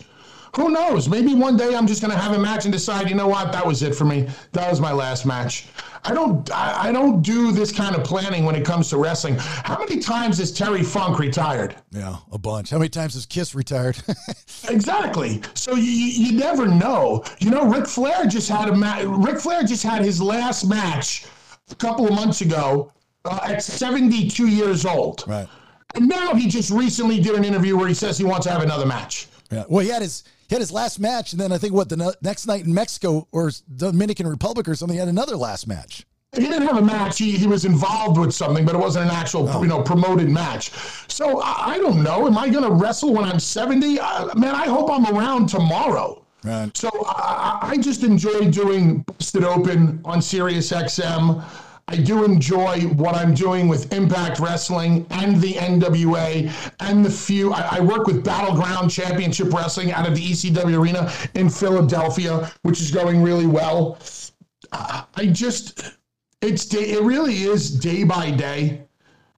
And as long as I'm having fun and making a buck doing it, I'm good. And that's been my answer forever. I got to be having fun. I got to be able to tell the stories that I want to tell with the right people. And I got to be getting paid for it. Okay. At the end of the day, it's a business. With that being said, is there a story that you would like to tell that you've not yet told in your career, and who is it with? There is a story that I could tell in AEW wrestling that would be the biggest story that company has ever had and would put a significant amount of more eyes on their product. Whether or not that company ever had the balls to do it with me would be up to them. Does Tony Khan know of this story? Absolutely not. So when is the right time to pitch it to him? If he would ever like to talk about it, sure, I'd talk to him about it. It's not even so much of a story, though. What is it? It mirrors real life. Mirrors real life. It's really not a story. It's not like one of these made-up pro wrestling stories. Can you say who it involves, other than you, of course? Nope. No. Ex-WWE I don't guys. give away my $1 million ideas for free, no matter how good of a friend you are of mine. Just a little taste. Just give me a little bump, man. Just give me a free taste. And it's just because there's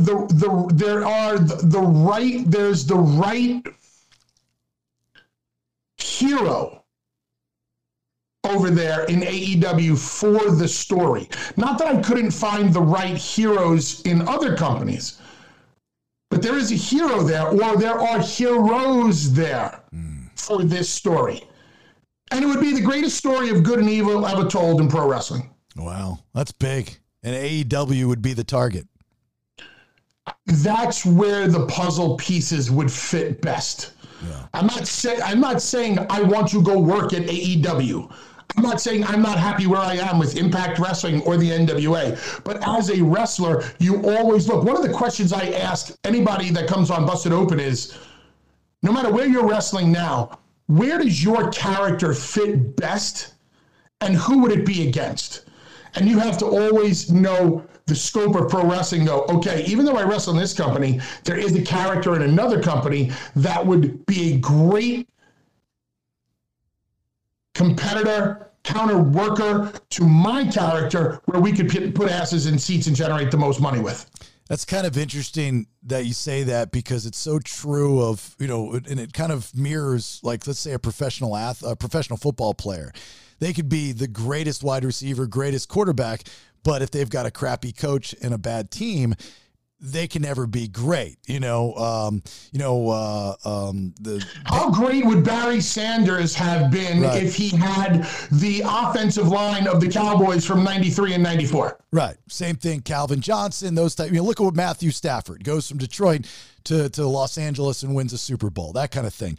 So you're saying that same thing applies for professional wrestling. You might not get over in said company, said promotion, because your character, your story just doesn't fit. But yet you go. Stunning Steve Austin wasn't a thing in WCW. Stone Cold Steve Austin was one of the biggest things the WWF, WWE's ever seen. It's just right place, right time, right eyes. And when you think about it, he was told not to talk. In WWF? When Steve Austin got to the WWF, Vince McMahon said, this guy is to never talk. That's why they had him with the $1 Million Man, Ted DiBiase. Now, think about that now. Steve Austin shouldn't be talking. That's crazy. A guy that goes on the Mount Rushmore of our pro wrestling business, or many say goes on the Mount Rushmore of our pro wrestling business, the guy who I use as my barometer for everything in pro wrestling.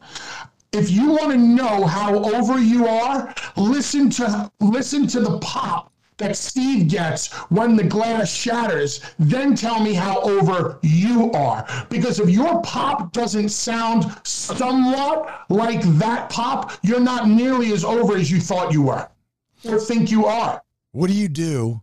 I'm sure your response to this, I'll beat you to the punch. I don't know. I've never had it happen. But what do you do if you go out there and you just get crickets? How do you recover? You have to go out there and try something new. I have so many young wrestlers or wrestlers in general ask me, Bubba, can you give me some advice? And I say, absolutely. I got 2 words for you. And it's not suck it. It's get over. Yeah. There's my advice to everybody. Get over. And then the next question they ask me is like, well, how do you do that? And I tell them, I don't know. Yeah, that's what worked for me isn't going to work for you. You know what got me over? Stuttering and dancing. Yeah. It's 402 pounds. I wore tie-dye and horn-rimmed glasses with white tape on them, and I could dance and stutter. I don't know how that's going to work for everybody else, but it worked for me. What's that, Nikki? Yeah, so that's one of the questions I was going to ask him. Like, a lot of athletes have a cap to how long they can do something, and I see you've done this for 32 years, and that was going to be my question is, how have you maintained a career this long? Because I'm 300 pounds of twisted steel and sex appeal, honey. You're going to see that Friday night. You wear that sweater. No. Longevity can come in different ways. Some people never have to reinvent themselves. Look at AC/DC. They've been playing the same song for 40 years, and it works, and they don't deviate from the recipe that works for them. Some people constantly reinvent themselves. As a tag team, me and my partner did as much as we could in 20 years, and we conquered the world of tag team wrestling. And then I went off on my own, and I tried to do as much as I possibly could as a singles wrestler. I've reinvented myself. As much as I've reinvented myself very, very little. Very little? Yeah. What is really different about Bubba Ray Dudley and Bully Ray? Well, I mean, that's a good question. I think just in general, you've reinvented your character, especially when you're playing the heel, which is what you're the best at doing. I don't know. You don't know, huh? I don't know the answer to that question. I never thought about it, I guess. I don't know. Bully Ray is basically Bubba Ray Dudley from ECW. Yeah. With a different name and just more of a realistic look to him. Right. when I go out there and I talk, the old cutting promos, so many wrestlers like to say, I don't cut promos, I just talk. Okay, when you listen to me talk, when you hear me in a ring cutting a promo, I have no idea what I'm going to say when I go out there. Legitimately have no idea. Guys have come up to me and said, what are you going to say when you get out there? And I go, I have no idea. And they're like, well, what am I supposed to say? I don't know. Play off of whatever I say. Most guys go out there with either a script or bullet points. I get so nervous sometimes that my music is playing and I'm saying to myself, oh shit, I have no idea what I'm going to say. And then I just go out there and I say what pops into my mind, and it's worked for me my entire career. You still get nervous? You still get nervous when you go out there? I have no idea what I'm doing out there. But you still get nervous. You still get the butterflies. I get nervous all the time. Yeah, that's I good. legitimately have no clue. That's good. What I'm going to do, how I'm going to do it, what I'm going to say, how's this match going to go. Enjoy it because it forces me to put a gun to my, I don't even want to use that comparison because it's not a good one. It forces me to put fire under your butt. Yeah, thanks, Nikki. To light a fire under my ass every time I go out there to make sure no matter what I do works. And I'm proud to say that in this entire business, nobody can light a fire under the asses of fans like I can. There's a lot of great heels there are not a lot of great heels. There are very few real heels left in the wrestling business today. I'm proud to say that I am the most genuine of all the heels. People, who is the greatest heel of all time, Bucket? Ric Flair. Was he? Villain, because he was a liked heel. So how great of a heel was he if he was liked so much? I mean, good. How about just great heels? Kamala. Roddy Piper. Right? But he was also loved. You see, there were very few career heels, like the original Sheik or Freddie Blassie. Yeah. Old school guys who generated so much heat. People like to talk about one of the greatest heels of all time, and I'm not talking wrestling now, is Darth Vader, right? Sure. Darth Vader had many likable qualities. People liked Darth Vader from day one if it was Lucas alone, but nobody liked the Emperor. The Emperor was the real heel. Right. And I'm the Emperor Palpatine of pro wrestling. Yeah, and we have this conversation every so often. Luke is just a pawn in Star Wars. Darth Vader makes Luke. Luke is a bitch. Yeah, total bitch. If it wasn't for Darth Vader, Luke Skywalker is a whiny bitch from Tatooine whose life would amount to nothing. Yeah, absolutely. Hey, I got if I give you something, will you put it in your backdrop so when you do your radio show and all your other interviews, I got something you might like to put back there. What do you got? Nikki, can you grab that? What do you got? I got Darth Vader back here. I got one of my world championships. You don't have I got my Hall of Fame ring. Yeah, you don't have this. No, all the way to the left, the one that's in the box, please. Thank you so much. Yeah. I've got an extra one of these. And it's just sitting up on my dresser, and I'm gonna have to start consolidating a little bit. I got one of those. Yeah. Oh, grab yeah. my lightsaber. You like when I do that, huh? Yeah, I got one of those. Grab it here. We'll give you this. I got my Kylo saber. Yeah, just watch this. Nikki's coming over with a lightsaber. Which one you got? That's a Vader saber? Vader saber, yep. The Vader crystal. Yep. Yeah. All right, got that one. How about I got this? my Luke one. I also have, what is that? Yeah. It is a special edition George Lucas in Stormtrooper disguise action figure for the 50th anniversary of the action figures from Kenner. That's cool. I like that. Yeah. You want it? I can have it. Yeah. Oh, I got an extra one. You can have it. Mace Windu, cool lightsaber. I'm going to put a BS sticker on it, but you can have it and just put it in the background. That's fine. So every time. That's cool. Yeah. So do I have to give you something? No. In return? You are. You're giving me promotion, and every time you go on. All right, that's cool. Every time you do whatever it is that you do. I want Nikki to be my co-host. I will. I think you should let Nikki bring you down to the ring on Friday night. I might. But be careful because somebody's going to say something and think that she's playing along and she's going to pull back and beat the shit out of somebody. Good. I like him aggressive. Oh, yeah, yeah. And when she decks herself out, she's a thing, man. I tell you, she got all black leather outfits and spikes and all kinds of shit. Nikki, you gonna take me out on Friday night? Sure, we can go out. Where are we going? I'll find someplace fun. Is the Gold Club still open? The who? The Gold Club. No, I don't think that's open anymore. I don't know, but I don't think it is. We'll find out. Right. What kind of? Where do you want to go afterwards? That's what he's asking. I don't know. I have to look into it. I mean, I think there's some type of possible attraction going on here, but and I know that I know some of the guys that you've been around and you're interested in. And I like big guys with muscles. You like big guys, and you just want a good Rogerin. Yeah. Yeah. What? A good Rogerin. Who's Roger? No, a Rogerin. Would. A good. She likes sex. That's what I'm saying. A Rogerin. Look at his face again. This show's crazy. What did you refer to it? A Rogerin? A Rogerin. Yeah. What the frick is a Rogerin? It's like Roger Wood sausages. It's a good old school. It's reference. A good screw. Look at his face. I'll have Rach text you later because every once in a while when I'm on my game, the next morning she'll be like, "Wow, you gave me a good Rogerin last night."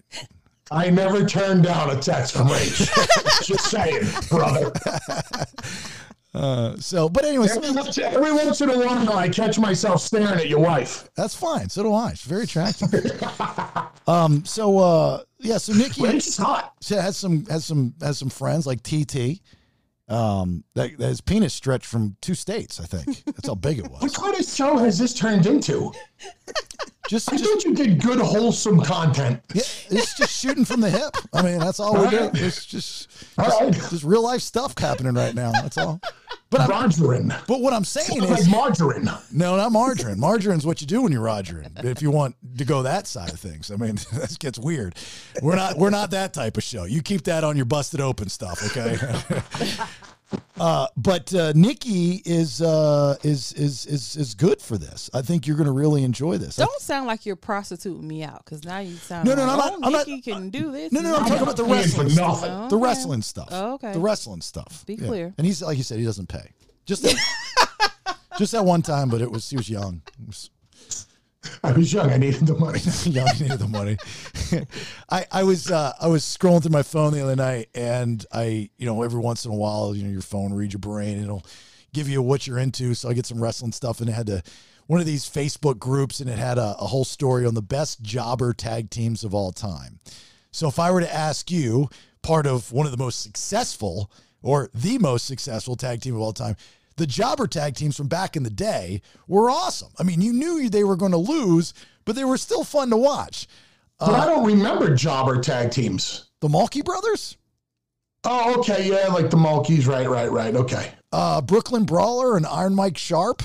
Well, what I meant was like a traditional tag team that just did jobs as a team. Like the Mulkeys are a good example. You're talking about guys that were thrown together. Yeah, I don't think that they're... I think the Paul Romo eventually became one of those kind of jobber tag teams. I forget who he was with. No, Romo was involved. Wasn't he in Power and Glory? Yeah, but after that faded, it was like some Italian thing that I think he did, and you just knew that they were always going to lose. Yeah, maybe. Yeah, but the Mulkey brothers, he had on this list, and I didn't print it out, but on this list he had a lot of one-on-one guys. And to your point, I that's what I was thinking. I was like, they're outside the Mulkey brothers, in which I remember like it was yesterday when towards the end of their career, they allowed them to win a match to get them into like the Crockett Cup or something. And it was like, everybody's very excited about it. They always came to the ring, no muscle, pale as can be, purple trunks, and they were awesome. You loved the Mulkey brothers. There was not another jobber tag team that was an actual team. Sometimes when you got beat so much, you actually got over. They did. Huh? They never were the heels. They were always the baby faces. That's what they were. They were always. Got to go back and watch some Mulkey matches. Yeah, Mulkey Mania. I think they probably live in Georgia. Everybody lives in Georgia for some reason. They all stay at Diamond Dallas Page's house too. It's weird. They're all recovering from something, and they're all at DDP's house. I'll never forget the day I was in the airport, and this is when DDP first invented YRG. Yeah. Yoga for regular guys. I think that was the first thing that he called it. And we were on an airline called Song. Yeah. And Song was a Delta airline. And we were flying from Orlando to Jersey. And I'm at the gate, and all of a sudden, Paige comes up, and he's like, Dubsky, what are you doing? And he grabs my boarding pass out of my hand. And he takes my boarding pass up to the counter, and he comes back to me. He's like, hey, Bubs, I got to sit next together in the exit row. It'll be great. We can talk. I want to show you this thing that I got on my computer, blah, blah, blah. And, Paige is going a mile a minute. So we get in the air, we're at 10,000 feet. He turns on his computer, and he's sitting in the window of the exit row. I'm sitting in the aisle, and we have an empty middle.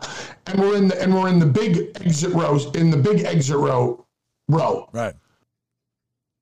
And he's like, check this out. I invented this new yoga program. It's yoga for regular guys, and anybody can do it. And he gets down on the floor, and he's like, Bumsky, what's this? And Paige proceeds to put his ankles behind his head. Yeah, he does that. We're in the exit row. He's doing this crazy ass stretching yoga, ankles behind the head. And I'm like, wow, Paige, that's amazing. Like, wow, that's really good. He's like, here, come down on the floor. Now you try it. I was like, I'm like, dude, I'm 375 pounds. Leave me alone.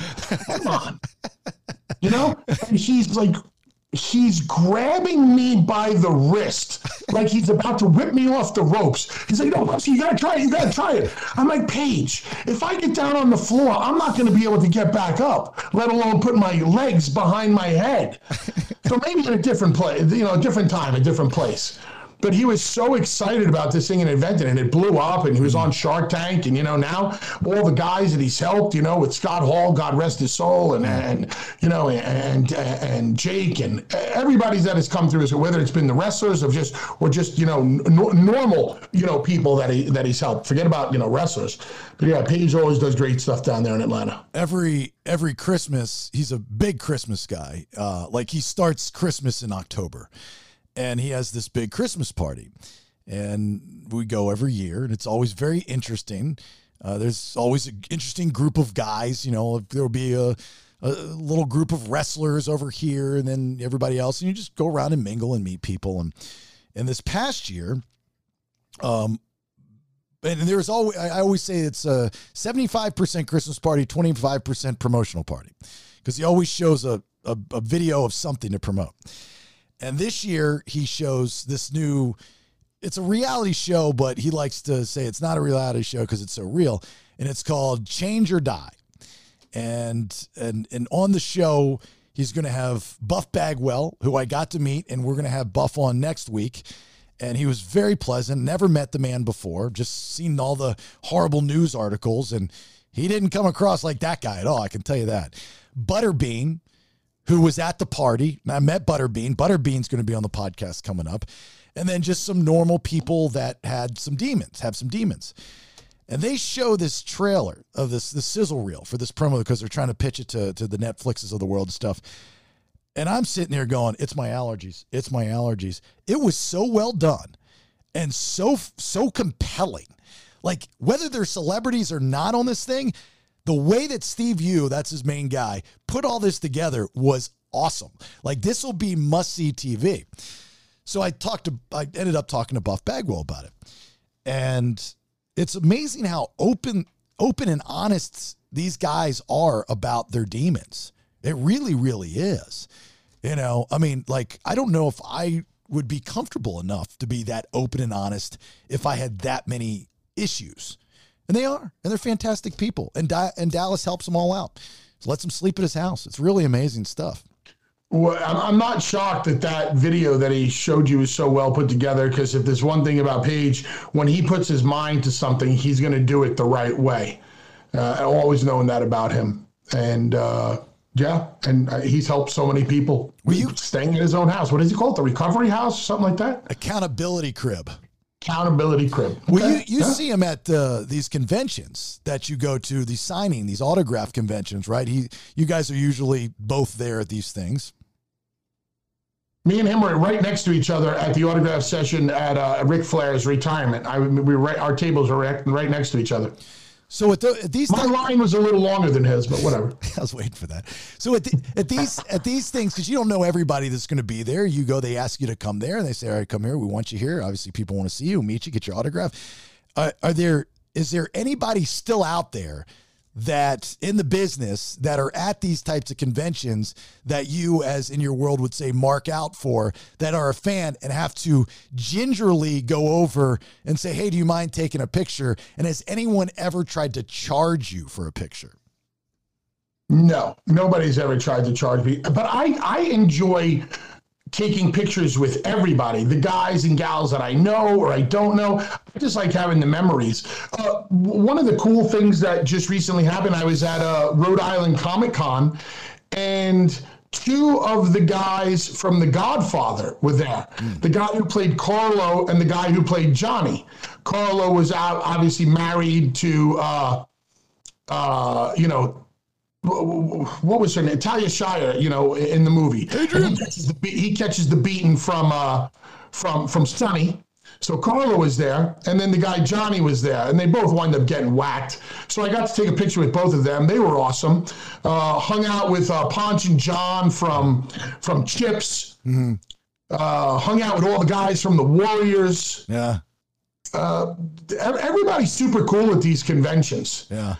And you find out that most of them are closet wrestling fans, and they meet you and they go crazy. Yeah, that's cool. Like that's the people that I would be interested in too. It's not necessarily the main guy or the main girl, but there's so many off movies just of a part that somebody did that you just really enjoyed.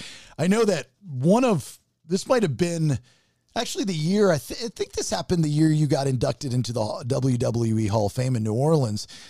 And you were at a signing that I went to, and I was walking around, and there's a couple of the people there that I've obviously, known over the years and worked with or become quote unquote friends. And one of them was Jimmy Hart, the Mouth of the South. And I've done a lot of stuff with Jimmy Hart, tons and tons of stuff. He ever needed me on the radio, he would text me, he would come on, and, always a mile a minute. And he's a certain breed of guy. And I was with Caleb. That was his birthday present to take him there to see you and everything. And I remember sitting there talking to Jimmy. Hey, baby. I was like, hey, let's get a quick picture before I go. He's like, hey, baby, I got to charge you, man. All right. I was like, what? I go, Jimmy did? I said, you've got to, I kid you not. I go, I looked at him. I go, you got to be fucking kidding me. He goes, baby, if I don't charge you, man, everybody's going to want free picture. I go, okay, I'll see you later, dude. I never talked to him again. I could not believe he wanted to charge me for a picture. I was like, this is one of those relationships where you and I help each other out. We're not best friends by no stretch, but there's been a lot of times you've been on my radio shows, and I've given you a lot of free promotion, buddy. Could not believe it. Could not believe it. I don't think I've heard anything that remotely sounds like a negative Jimmy Hart story in my life. And you're telling me he was charged. I don't even want to talk about it because I don't believe you. I think you're making this shit up. That's how un-Jimmy Hart-like it sounds. Actually, I went to bed last night and said, if there's one thing I'm going to bring up in this conversation, so I'm going to make up a negative Jimmy Hart story. Come on. There's no way. Yeah, that was a way. We ended up not taking the picture. So anyway, all right. This Friday, Impact Wrestling, Hard to Kill is the pay-per-view, center stage. Tickets sold out, like you said. And then the following night, tickets might be still available for the TV taping of the Hard to Kill Fallout, again at center stage, if you're in Georgia or want to come over to Atlanta and see the show. Bully Ray, main event, led to the ring by Nikki D. You want to go by Nikki D? Yes. Or how about Nikki? The D stands for Dudley, obviously. Nikki Dudley. Oh, I see where this is going. Yeah.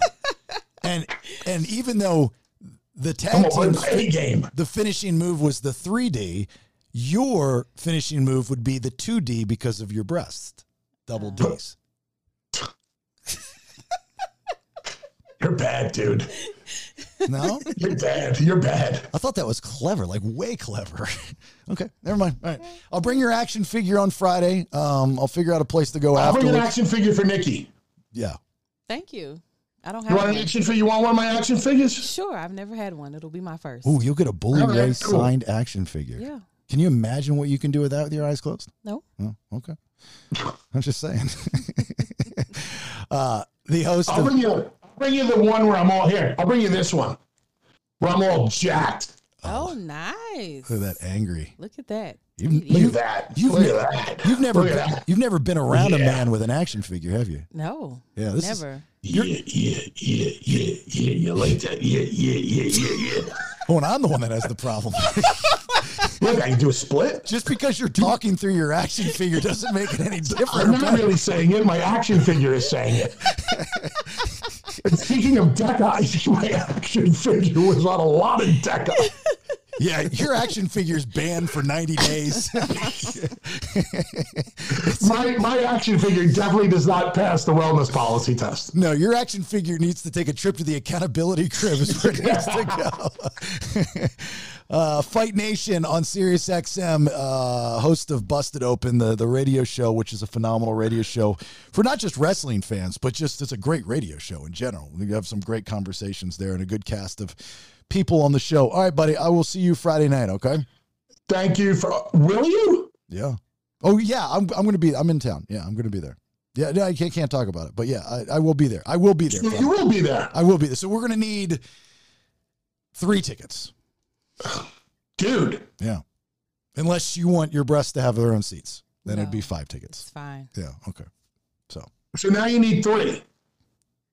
What now I need? Yeah, I need me, Rach, and Nikki D, and that's it. Just us 3. All right. Yeah. All right. Let me see what I can do. Yeah. Well, like, did you say, I never told you for certain I was not going to be there. I said there's a chance. The way you made it sound is like you weren't going to be there, so I was going to use your 1 for Nikki.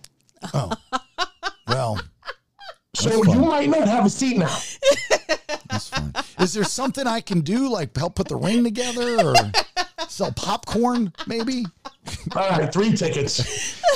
Yeah, I'm a master of all. I'm a jack of all trades, as they say. I mean, I can do some stuff. I can sell soda pops. I can maybe walk around with one of those things, all the glow things. So anyway, all right.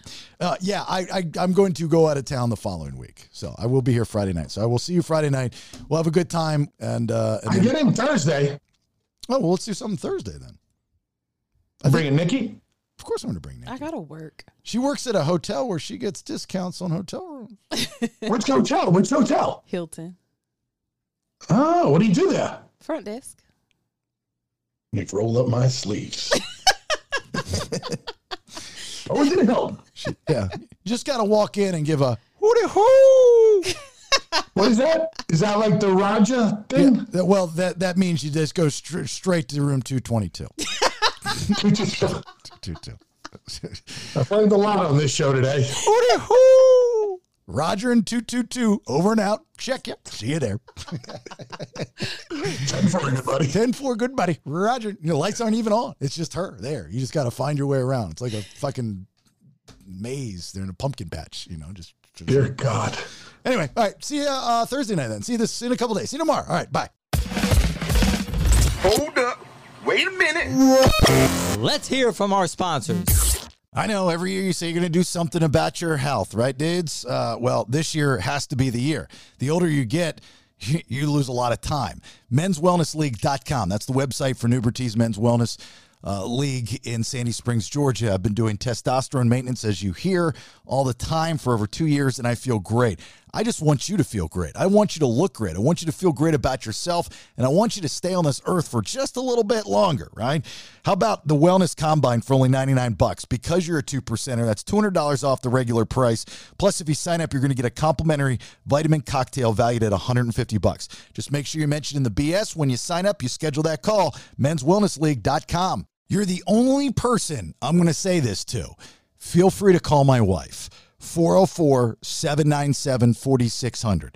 That's if you're looking to buy or sell a house, because she's a realtor, and that's why I'm here, to tell you how great she is and how awesome she's going to be for you. She's a realtor with Coldwell Banker, Rachel Guy. She's your guy, and she's my wife, and she's awesome. 404-797-4600. You can also get a hold of her. I am rachelguy@gmail.com. And back to you, Jason.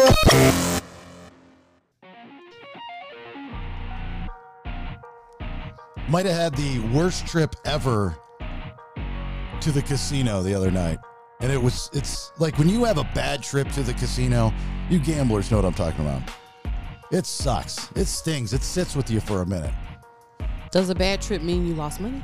Oh, you have no idea. Did you lose your truck? It wasn't that bad.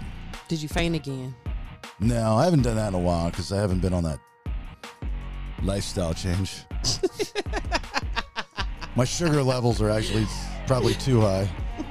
No, it was just, we went up there because we had to go up to the cabin and do some business up there. So I told Rach, I said, let's, this is Murphy Harrah's. Our cabin's up in Mineral Bluff, Georgia. Murphy, North Carolina is where Harrah's is. I said, why don't we, this was this past Sunday. It's like, let's go Sunday. We like to go in there. There's Sundays, Mondays, or Tuesdays. Right. Because the mins are, their mins are too high there. Like, when I say mins, their minimum bet, as a Mississippi stud player, I can't afford to play $25 mins. That's ridiculous. You have to have a lot of money because that game usually, historically, it's like a roller coaster, right? You'll go on this like 40-minute heater and you'll get a lot of money. And then there'll be like a 30-ish, maybe sometimes 60-minute lull where you'll lose a significant amount of money. And you're just trying to, stay afloat. That's the name of the game until you hit the big hand. I mean, that's and have fun along the way, right? That's the whole point of the game. But if you just can't hit any cards, like what happened to me on Sunday night, then you're broke. But if you're playing $25 mins, that means if you're going all the way to the end, you're in for at least $100 a hand. And they go every 15, 20 seconds. So what is a good amount to play? Mins. Well, if you're rich, $25, I've seen. Well, I'm saying for you. You said that's too much for you. So what's a good one? I'm okay at 15. I'd prefer 10. Okay. 5 is not worth it. But 10, like they don't go any lower than 15. So I've become accustomed to 15. Okay. It's kind of a weird number because, on the other betting lines, you can triple up. So quickly, 15 times 3 is what? 75. How much? Exactly. Exactly. So you have people that don't know how to count, like these dum-dums, and they're sitting there trying to figure out the chips. And it's like, just make it easier on yourself. Put 1 green and 4 reds. Just always remember, 1 green, 4 reds. That's all you got to do. Dumbasses. I thought I got it right. Didn't I get it right? You both said 75. I said 45. Oh, okay. Let the record show. So she just walked all over you, just trying to take credit for your math skills. So we get there and I like to get a good 8 hours in. Right. Oh, that's a long time. Oh no, I've sat at a poker table for 15 hours before. Sheesh, I was 15. That was the longest I ever. They're called sessions. I did a 15-hour session at the Venetian in Vegas when I first started playing poker, and I had just become friends with Boogie from Big Brother. You're friends with Boogie? Yeah, I love Boogie. And so I met up with him, and he's a big poker player. And he was in a game. It wasn't a big game. It was a 1-2 game. It wasn't a lot of money. And I sat down and I just started getting destroyed quickly. And I was like, these sumbitches are not taking my money. So I bought back in and just played very conservatively and enjoyed the game. I was there for 15 hours. Sheesh. How many games is that? It's 15 one hours? Game. It's one game. One game lasted 15 hours. Yeah. That's a lot of hands. It's like Monopoly. It's a lot of hands, though, right? It's not. Yeah, Not it's a lot. Yeah, it's a lot. I guess if you want to call each hand a game. Yeah, I would. It's not, but okay. I don't know anything about poker. I definitely didn't think one game of poker can last for 15 hours. Oh, it could last longer than that. I mean, I know people that have gone days of just sitting there at a poker table. What? Oh yeah, some of these these kids will go and they'll start playing at midnight, and there's no windows, so you don't know you just don't look at your watch. There's no clocks in there. Is that interesting for that long? If you've got a problem, yeah, I mean, I guess so. If you're addicted and you drink 20 Red Bulls, and I've seen it happen. I've seen people fall asleep at tables because that's ridiculous. Because I was playing a game in New Orleans at Harrah's there, and again, this was when I first started playing, so this was a little while back, and I sat down. It was a 1-2, maybe a 1-3 game, and there was this black guy that was playing out of his rack. Which means that you'll get a rack of chips, you go to the cage, or you're chipping up and they'll give you a plastic rack, and there's 5 different slots in it, and you just put your money in there, so it's easy to handle, carry. Okay. They don't chip you up at a poker table like they would do at a blackjack table. So if you had $100 and $5 chips, if you leave a blackjack table, they'll say, "Let me chip you up." They'll give you a black chip, which is a $100 chip, and they'll take your reds. At a poker table, you don't do that. Poker table, you get a rack. You put your money in the rack, and then you walk away. And you're not really supposed to play out of your rack. It's kind of one of those things where it's just not the classiest thing in the world to do. This guy's playing out of his rack, and he was kind of a douche, and he kept falling asleep. And I watched this guy win hands while sleeping. No way. Kid you not. The dealer or somebody at the table would nudge him. He'd be like, "Oh," and he'd look at the hand and he'd just call. He just call. He's like, "Yeah, you won." There's people who are trying to, he was like, "This guy's asleep. I want to take advantage of him." That's his tell. That's his tell. I ended up beating him in a hand, and then finally somebody said, "Dude, you need to go." Actually, no, the not pit boss, but the card room floor guy came over and said, "Dude, you got to go to bed. You're falling asleep." That's ridiculous. And then he gets up. He's like, "Man, I've been here for days." The guy's like, "Yeah, I know." And they'll just drink Red Bull and and they'll sit there for days. That's insane. Yeah. I don't know what much card playing in the world. I don't know what the record is. If you want to look it up, I think it was by the Unabomber, not the actual Unabomber, but that's his nickname. He set the world record for the longest poker game or something. I mean, he did it for the bet, and then afterwards he said, "This is the dumbest thing I've ever done." So this was horrible. And he just but it was a gimmick, so he just played one-on-one with somebody. That's 8 years. Yeah, but that's not. They're not sitting at the table for 8 years. The longest session was in 2010. Was a guy named Phil Locke. Phil Locke. That's the Unabomber. Yeah, that's what I'm talking about. 115 hours. 115 hours. Yeah, he's the Unabomber. Sheesh. His girlfriend is Jennifer Tilly, if they're still together. How do you get a nickname like that? Because when he sits at the table, he pulls his hoodie over his head and he wears his glasses, and he looks like that infamous picture of the Unabomber. Do you guys all have nicknames? Because you got Boogie, you got the Unabomber. Well, Boogie's from Big Brother. I don't know how Sure, he got but that. I feel like every gambling person I know has got their posse of guys who have insane names. What's your name, Jason? ATM. Adam.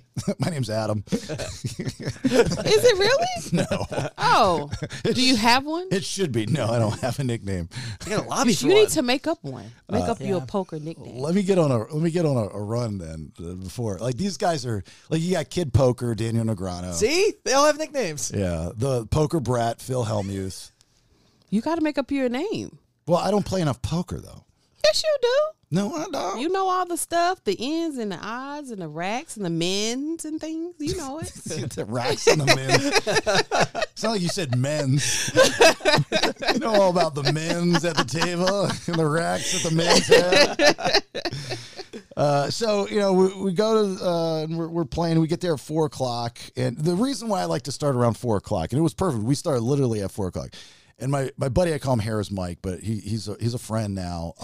And he's another nickname. That's how he is on my phone, Harris Mike. But he's a good dude. He's become a friend over these years. But he's my gambling buddy, and he meets us up there.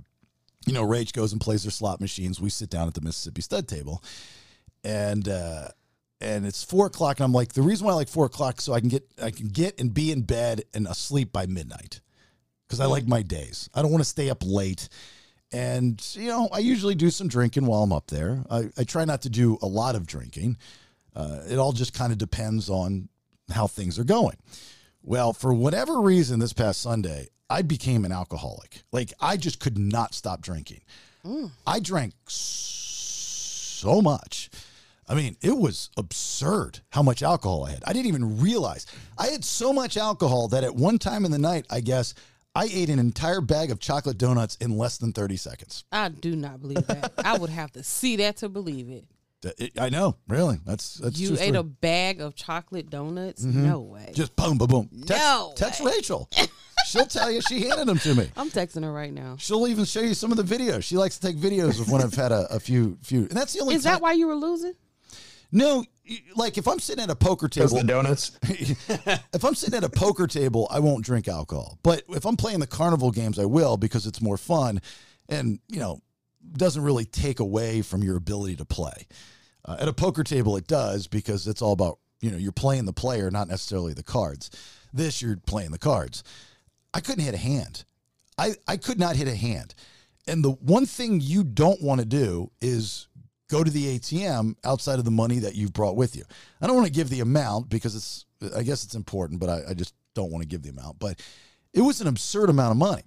Here's what makes it worse. I mean, for me at least.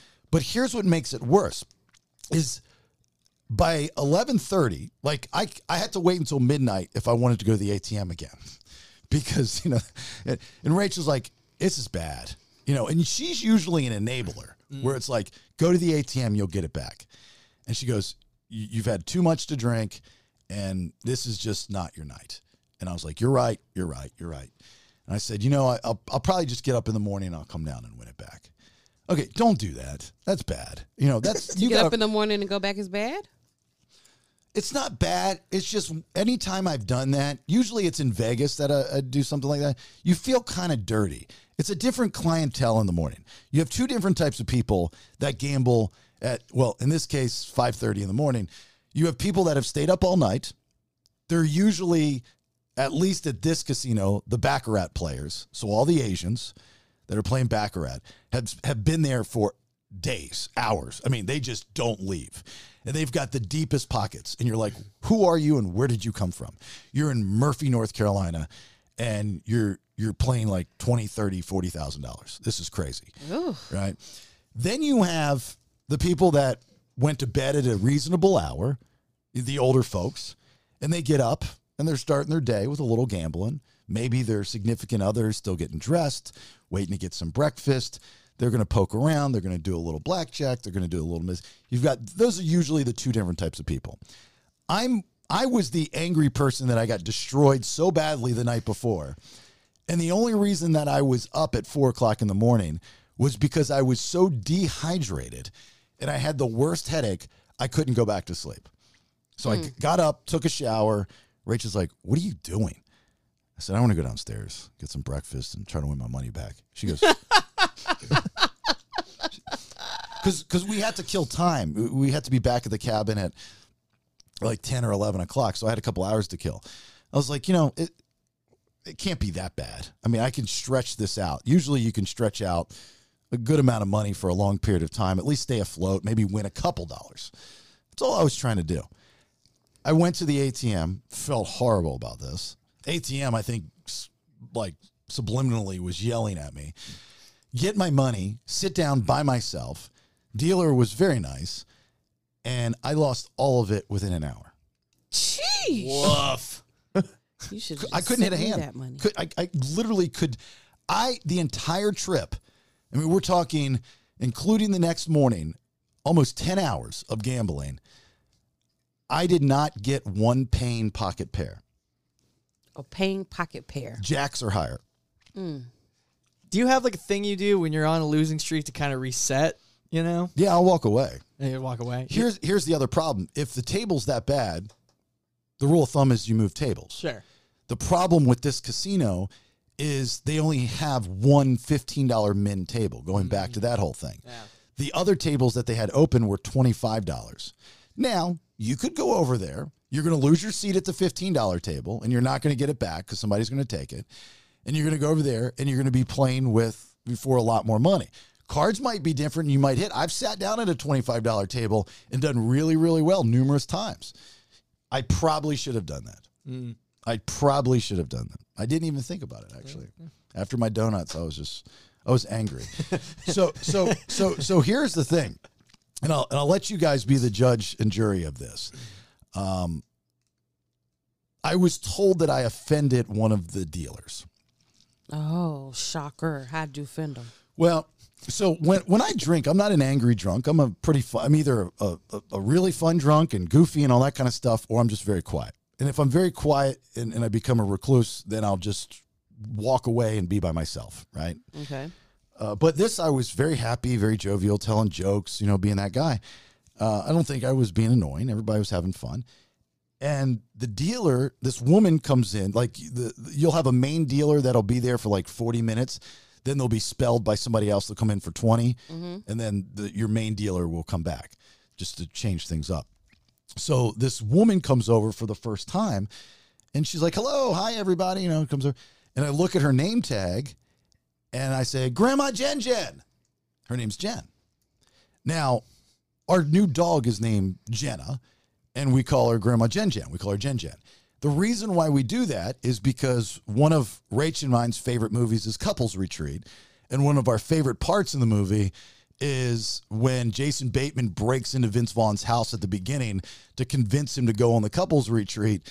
The kids were listening in on the adult conversation about divorce, and they thought it was their parents that were getting divorced. So they called Grandpa Jim Jim. And the little kid, the way he says it, he goes, Grandpa Jim Jim. And it's just a couples thing. We think it's cute. You guys know what part I'm talking about in the movie? I've not seen that movie. Oh yeah. Oh, I love Couples Retreat. And the Grandpa Jim Jim he's from, if you ever watch a Vince Vaughn movie, he looks familiar because it's his real father. He puts his father in most of his movies. Yeah. He has like a bit part, like in Four Christmases. He's the older gentleman that's sitting behind him in church. Oh yeah. Okay. Yeah. That's Vince Vaughn's real father. He puts him in all his movies. So it's a Grandpa Jim Jim. It's Rach and I have our own kind of vocabulary and language, right? Mm-hmm. And so our dog Jen, we call her Grandma Jen Jen. She's not an old dog. We just call her as a name. This woman comes over. I say, Grandma Jen Jen. Not just her, but the entire table gasps. Like I had just. Like, she was a white chick. But, like, I called her some horrible racist term. I mean, was she old? Well, maybe that's why you called her grandma. That's the thing, is that, like, you're not old. So, even if you were old and I called you grandma, you probably are.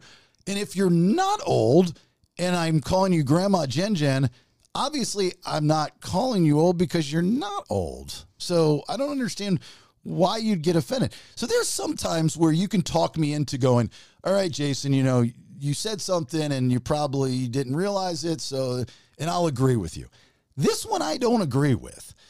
And so she says, Grandma, huh? And you just see her face get really awkward and uncomfortable and weird. The entire table got awkward and uncomfortable and weird. And they all kind of start telling me that I was wrong. The table did. And they're all older people, right? Indians and Asians and all kinds. It's like, whatever. And so I'm like, guys, I'm sorry. How old was she? Or how old do you think she was? Mid-30s? Late 30s? I don't think you call her grandma then. Maybe even early 40s.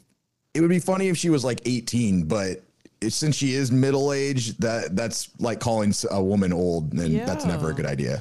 Okay, so I'll budge. And I did. I budged. I said, look, I am so sorry. I did not mean to offend. I didn't fight it.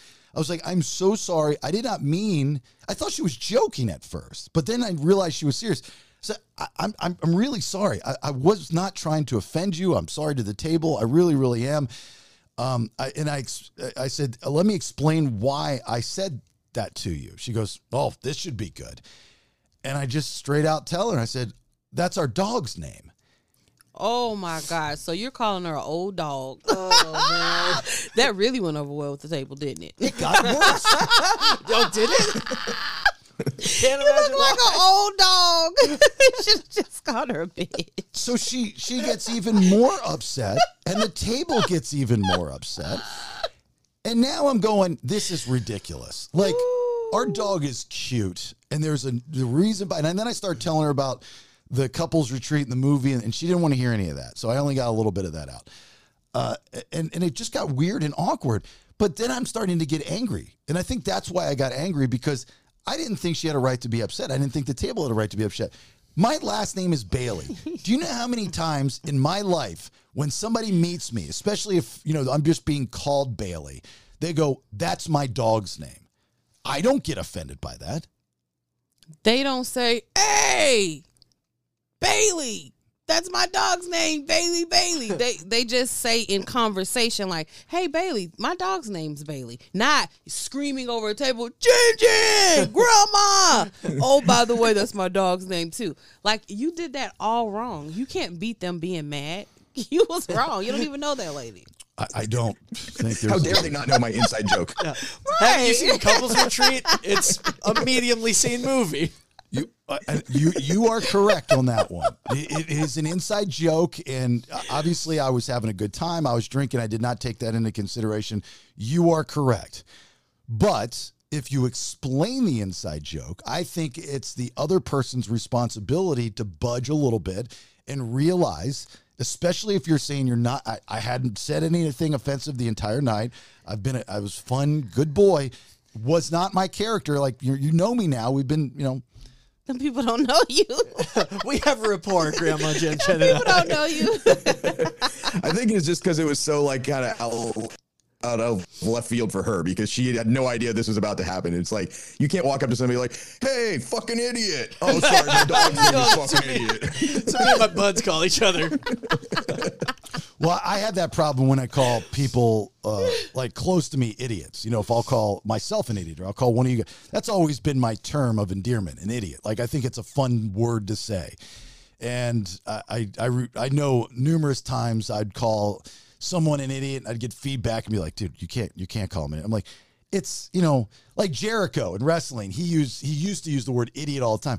It's one of those, I'm a fan of words that get people's attention. Idiot's one of those words. It's soft, but yet it's hard.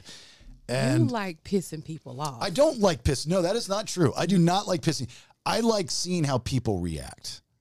I don't like pissing them off. There's a difference. What do you think their reactions is going to be? You've called people some names over the years that you knew they were going to be pissed off about. Oh, absolutely. So why are you so like, I'm mad that they're offended because I called her an old grandma dog? Like, you can't be mad. You can't be mad. Hold on, let me go back and I'm gonna take back what I said. I've called people things not wanting them to get mad, but just interested to see their reaction. What was the word I used to use on the radio show all the time on purpose? Dummy? Huh? No, not dummy. I never used it. You say dummy all the time. All the time. No, in particular, I would say was son or no, kid. I'd say kid. Yeah. And that would piss off one person in particular. And I'm like, this doesn't make any sense. This dude like always bitches about everybody making fun how old he is, and I just called him a child. That's my point, is like, I don't understand. Like, it's the opposite. This is what you want. Well, that's why I had to save your life. Yes. That is why I had to save your life. So I don't know. She was very angry. She was there for her 20 minutes and she left.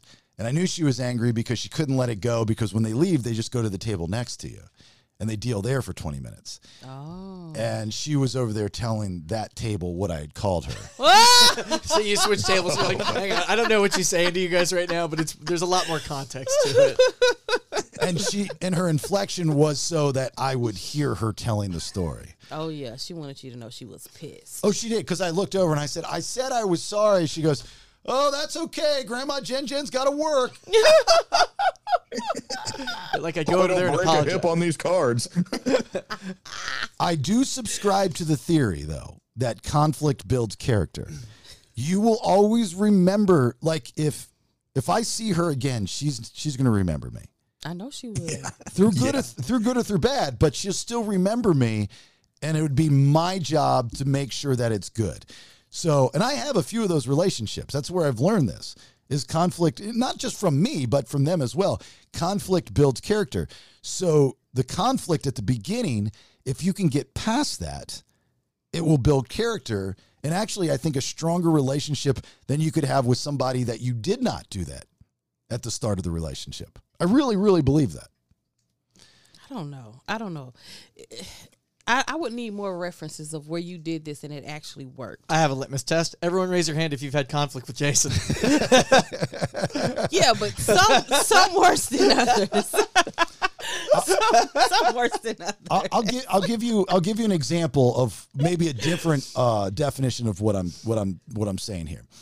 So my first wife, the first time that we met, she called me an asshole and I called her a bitch. Oh. That was our first meeting. Tale as old as time. She was a promo girl for the radio station. We were at an event, a concert at a small venue, and there were two promo girls, and the other one I actually knew. She actually had a crush on me, and I was kind of trying to keep it at an arm's distance. She scared me. She's very beautiful, but she scared me. And the other girl, my first wife, who I did not know at the time, she just sat there miserable on this stool the entire time. And I just was trying to strike up conversation. I wasn't trying to hit on her. I wasn't trying to do anything other than trying to get her to smile. And I said to her, I go, you don't look like you're having a good time. Is this just not your scene? And she goes, what the fuck is that supposed to mean? Like, whoa. And I said, whoa, wait a minute. I'm just trying to have a conversation. There's no need to be a bitch about it. And she was like, oh, so now you want to be an asshole or something like that. And I'm like, okay, never mind. And that was it. And weeks later, not that long afterwards, there was this magazine that the radio station had put out for the start of football season, and the girls were on it, and she was on it, and she was like in this pose where she was wearing these white jean shorts, and she was sticking out her ass, and she had a very good butt, and I didn't know that was her. And I remember, we have to promote this little magazine thing on the air. So I'm talking about it. I'm talking about, these are the days where you could say openly how great a girl's ass looked. And so I'm on the air and I'm like, God, this girl's ass is just, blah, blah, blah. She emails me later on that night saying, hey, I'm the girl with the ass. We had met and we didn't get off on the right foot. I was in a bad mood. I'm sorry. I apologize. And we started talking through email. Next thing you know, we're dating. Next thing you know, we're married. Wow. Conflict builds character. I guess. I don't know. Next thing you know, how did that end? Yeah. How did that end? Okay. But look at how much character he built from that divorce. So I led with that, knowing that you're going to say that. That's how predictable you yahoos are. When Rach and I first met, she comes into the studio. I was booked through her PR person at the restaurant that she was the GM at to host this event. She comes in with two blonde waitresses, and they had specific orders from her to, as she would put it, grab ass. And so we were talking in the green room. We had a green room at this radio station, and they're kind of touchy-feely and flirty and all that stuff. And I couldn't focus on either one of these beautiful girls because there was this girl that was miserable in this business pantsuit get up, this gray with wet hair, just sitting in the corner, not saying a word, looking like she was gonna, shoot everybody. And I said something to her. I was like, everything okay? She's like, yeah. She's like, I'm just tired and I just want to go home. I was like, oh God, I fell in love with her right then and there. She had no idea who I was. She had no idea about the radio station. She knew about the event. She did not care, and she just wanted to get home. And I later found out she wanted to get home because she had worked the night before, and she had to get the kids from school. I fell in love with her right then, and she was a, dare I say, kind of bitchy. Oh. But I fell in love with her. At that moment, I fell in love with Rachel. I didn't know anything about her. It was that demeanor. I loved it. So you just like miserable women, because that's what it sounds like you're saying. No, it was just that she didn't care. Like, it was just something about, like, people that try too hard. I have less respect for people that are honest about their surroundings and their feelings and the moment that they're in at that time. And she was just very honest about it. Okay. Conflict builds character, right? All right. Yeah. And I think she's coming down right now. She'll tell you the exact same thing. Well, a couple things you got to clear up for us. Okay, just step in front of Evan here. Is one, did I or did I not? Well, actually, what did you give me later on in the evening at the casino that you were shocked that I ate as fast as I did? So I came back with an option. Sorry, I came back with an option of chocolate cupcakes, chocolate chip cookies, or a bag of chocolate donuts. Jason Bailey's choice was chocolate donuts, and he inhaled them. That's a shocker. No, Nikki, he inhaled them. I told you. They don't believe me. I tell them stories. Chipmunk cheeks, puffy. He was. That was good. The second thing that you need to clear up, we're talking about conflict building character and how I subscribe to that theory. Oh, man. When we first met, dare to say you were kind of bitchy because you were tired. You didn't want to be there. You needed to. I hated you. Yeah, because you didn't know me. You hated me because you had to be there. Because you were stupid. Okay. Oh, goodness. I wasn't stupid, but you just didn't want to be there. I didn't want to be there. Right. I didn't want to be there. That's a true story. And you were kind of bitchy, you know. I guess. I just wanted a nap. Right, exactly. You had wet hair and a little gray. And I fell in love with you right then and there. Yeah, because I wanted a nap and some snacks. Yeah. So, see, conflict builds character. Okay. Thank you. Thank you for clearing some things up. You were going to talk about Grandma Jen Jen. I already did. Whoa, boy. He did. Yeah, we already That's how we covered got that. here. Oh. Him insulting this lady in the casino. No more Honey Jack. Yeah, I had 3 of those small bottles. Little shooters? No, not the shooters. The size of your was phone. too Airplane bottles? much. No, not the airplane bottles. The bigger ones. Like the size of your phone. Oh, okay. Yeah. I don't know what the size of those are, but I had 3 of those. They have like 3 shots of Honey Jack in them At per least. bottle. Yeah. But that and then 6-ish, 8-ish vodkas. Somewhere around there. 8 Probably about that. vodkas. Oh, yeah. Wow. Now that's insane. I never seen you drink Whatever was in my socks. So if y'all want a fun show, like a fun outing, everybody experience Jason Bailey like I get to experience him roll drunk at the casino. Yeah. She's got some great video of me. I do. What am I serenading you and dancing? You sang me the most amazing song I've ever heard in my life. Mm-hmm. And your dance moves are on point. Yeah, I should have probably. What was the song? Was it original or was it? It was an cover? original. Yeah, let me see if I can pull it up here. It was an original. He's an artist. I'm gonna have to play it off my. Actually, you know what I can do? It was an original. I He can. loves me. I made it up off the fly. Hold on, let me connect here. I made an original hit. Can't get this anywhere. This is It's not number on one. It's not on any streaming platforms yet. This will be out 2024. It's getting pressed to vinyl. And cassette tape. It's a good one. Hold on, it's got to connect here. Are you still connecting? Yeah, come on, guys. Here we go. Connect. Anticipation. Did you have all that There chocolate, it is. Rachel? Because that's all that was there? Because Mr. Health over here, I'm surprised. So once he starts drinking like that, and I'm done gambling at this point. I've lost all my money, and I'm like, I don't want to go to the ATM. I'm good. I'm okay with sitting at the table and just watching the psychology of the game because it's amazing. So I was like, I'll be right back. I'm going to go get a snack. So I go to the food court, and they have a plethora of fun things. And I come back with my little thank you bag that has gummy lifesavers, gummy airheads, and fruit snacks. And I'm sitting there, and I got my little happy dance and eat my gummy lifesavers. And he said, I really need something to soak up all this alcohol. But you want me to go get you a snack? I got you. So I go, and we have to have a conversation of what kind of snack he wants because it has to be set in stone beforehand because then I will bring back the wrong thing. and we decided on chocolate cake.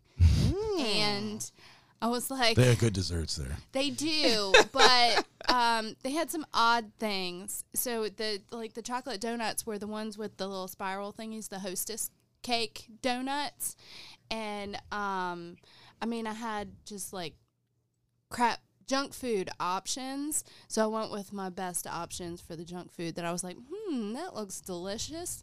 Might go. I have a take thing for chocolate donuts. Okay. Like the little baby ones, just amazing. Like the John Belushi. Oh, so good. Here's the song. Let's see if it comes through.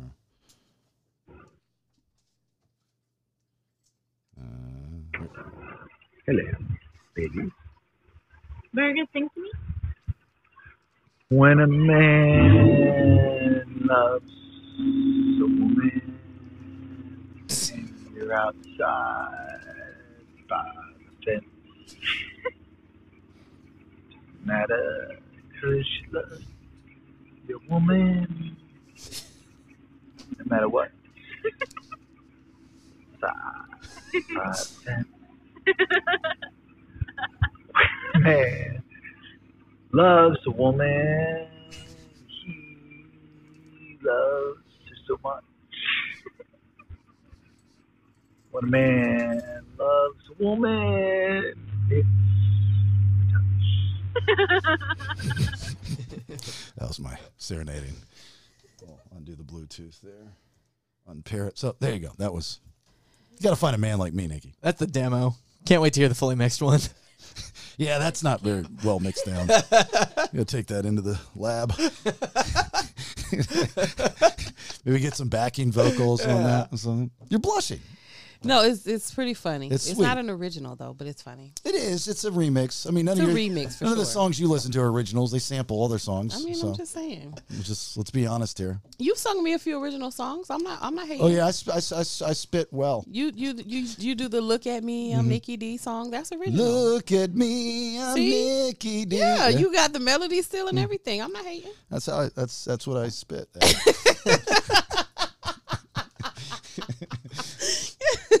That's how I spit at you. All right. And then I think the last thing about the casino thing is that, one thing that sucks when you're gambling and you're done is there's nothing worse than watching television for an extended period of time at a hotel that has a casino. Like it really, if you've ever been to Vegas or anything like that, it just sucks because you have so much to do. Like it's versus any other hotel, like usually you're waiting to go somewhere or you're just chilling out because you're just staying the night there because you got something to do the next day or whatever the case may be. There's something to do at the casino. There's money to be made at the casino and you're in the room watching Law and Order SVU. Sucks. Yeah, but those Family Guy reruns aren't going to watch themselves, So yes, that is correct. Someone's got to do it. Somebody's got to put some eyes on those babies. All right, Brandon, are you ready? I be. All right, we changed Brandon's one question to Wednesdays now that we do the BS 3 times a week. Here we go. One question with Brandon. Let's go, Brandon! Let's go, Brandon! All right. Did you run over your ex-girlfriend's dog and now you're getting back together with her? Well, I got a perfect gift for you. Coming up, we got Valentine's Day. Meredith Sparks with Studio Sparks Design. She creates custom pet portraits. Your dog does not have to be dead. You just need a picture of it to send it to her. Based out of Ackworth, Dallas, but they can be shipped anywhere nationwide with our great FedEx and UPS. Hit her up on Facebook at Etsy, Studio Sparks Designs. Once again, killing the read. Nicely done. Always bringing business. Okay. Actually, she does get a lot of business from us. She might be one of the more popular sponsors on our social media. A lot of people are using her. All right, what's your one question? All right, so at what point do you go from living to dying? When you stop breathing. No, it's like the woods question. Like, how far can you go in the woods? You can only go halfway. And then you're going out of the woods. Oh, like that. I see what he's saying. I understand the woods thing, but I don't understand the living or like dying. at some point your life peaks and you're on the decline, right? Is that what you're Are saying? you dying right now? Like slowly dying? Or are you still on the come up? Are you living? Thank you, Evan. That actually is a very good question. Okay. At what part? All I can think of is Morgan Freeman in Shawshank. You got to get busy living or get busy dying. That's all I can hear right now in my head. At what point of your life are you living or are you dying? Right? That's your question? Yes. All right. I might need a second here. Anybody want to go? So for me, I'm going to say you're dying daily because every day that you wake up, you are alive, but you're still one step closer to death because you're aging. But isn't that a pessimistic way to look at it versus every day that you're living? You're not dying. You're one step closer to dying. We don't age backwards. So Well, that Benjamin Button fella did. Well, none of us are Benjamin. Right, correct. So some of us. I think it would be person by person, but it depends on, because your body is growing at one point, and then at some point, which is usually around 30, then you stop growing and progressing, and then your things start dying and things start breaking down. So there is a point, but I think it's different for everybody. Yeah, well, and there's also, I think you got to differentiate between, are you talking about your physical being or your mental being? You know, I mean, there's guys that have cancer or remission that know that they only have 5 years left, and they're living life to the fullest, like we call it, living your best day. You know, you're living your best life. Yeah. You know what I mean? So yeah, I think I agree with Nate. Is that it definitely is person to person. I would like to take the more optimistic approach and say you're living up into the point where you no longer are breathing. You know, even if you're laying in a hospital bed, you know, I at least like you're thankful that you're still on earth and you can see your loved ones. That I don't know if I want to think that way when that happens to me, but right now that's how I think. Now there's another way to look at this too. Good advice my financial guy gave me, and I wish I remember the exact terminology, but he says once you retire, there's 3 stages of post-retirement. There's the go, there's the get it, and there's the gone, or something like that. They're like G's, they're like goes and gones, meaning that when you first retire, let's just say historically you're supposed to retire at 65. Nobody does, but let's just, for conversation's sake, 65 and you're retired. The first 5-ish years of your retirement, maybe even 10, you're traveling and you're doing things that you're spending time with your family, you're doing road trips, you're doing things that you did not have time to do early in your life because of work, right? Exactly. The next stage is the chill stage. Okay. You're just where you're at. This is where you enjoy being at your place, and you're enjoying your significant other and your grandkids and your kids and whatever the case may be. And that's the second stage. The last stage is, you know, you don't have much time left on earth. Right. And financially speaking, how they break it up into the thirds is the first part of it, you're going to be spending the most money out of those other 2 segments, right? For medical bills and stuff like that? No, for trips and stuff like that. You're spending a good amount of money. The next stage, you're just sitting on it.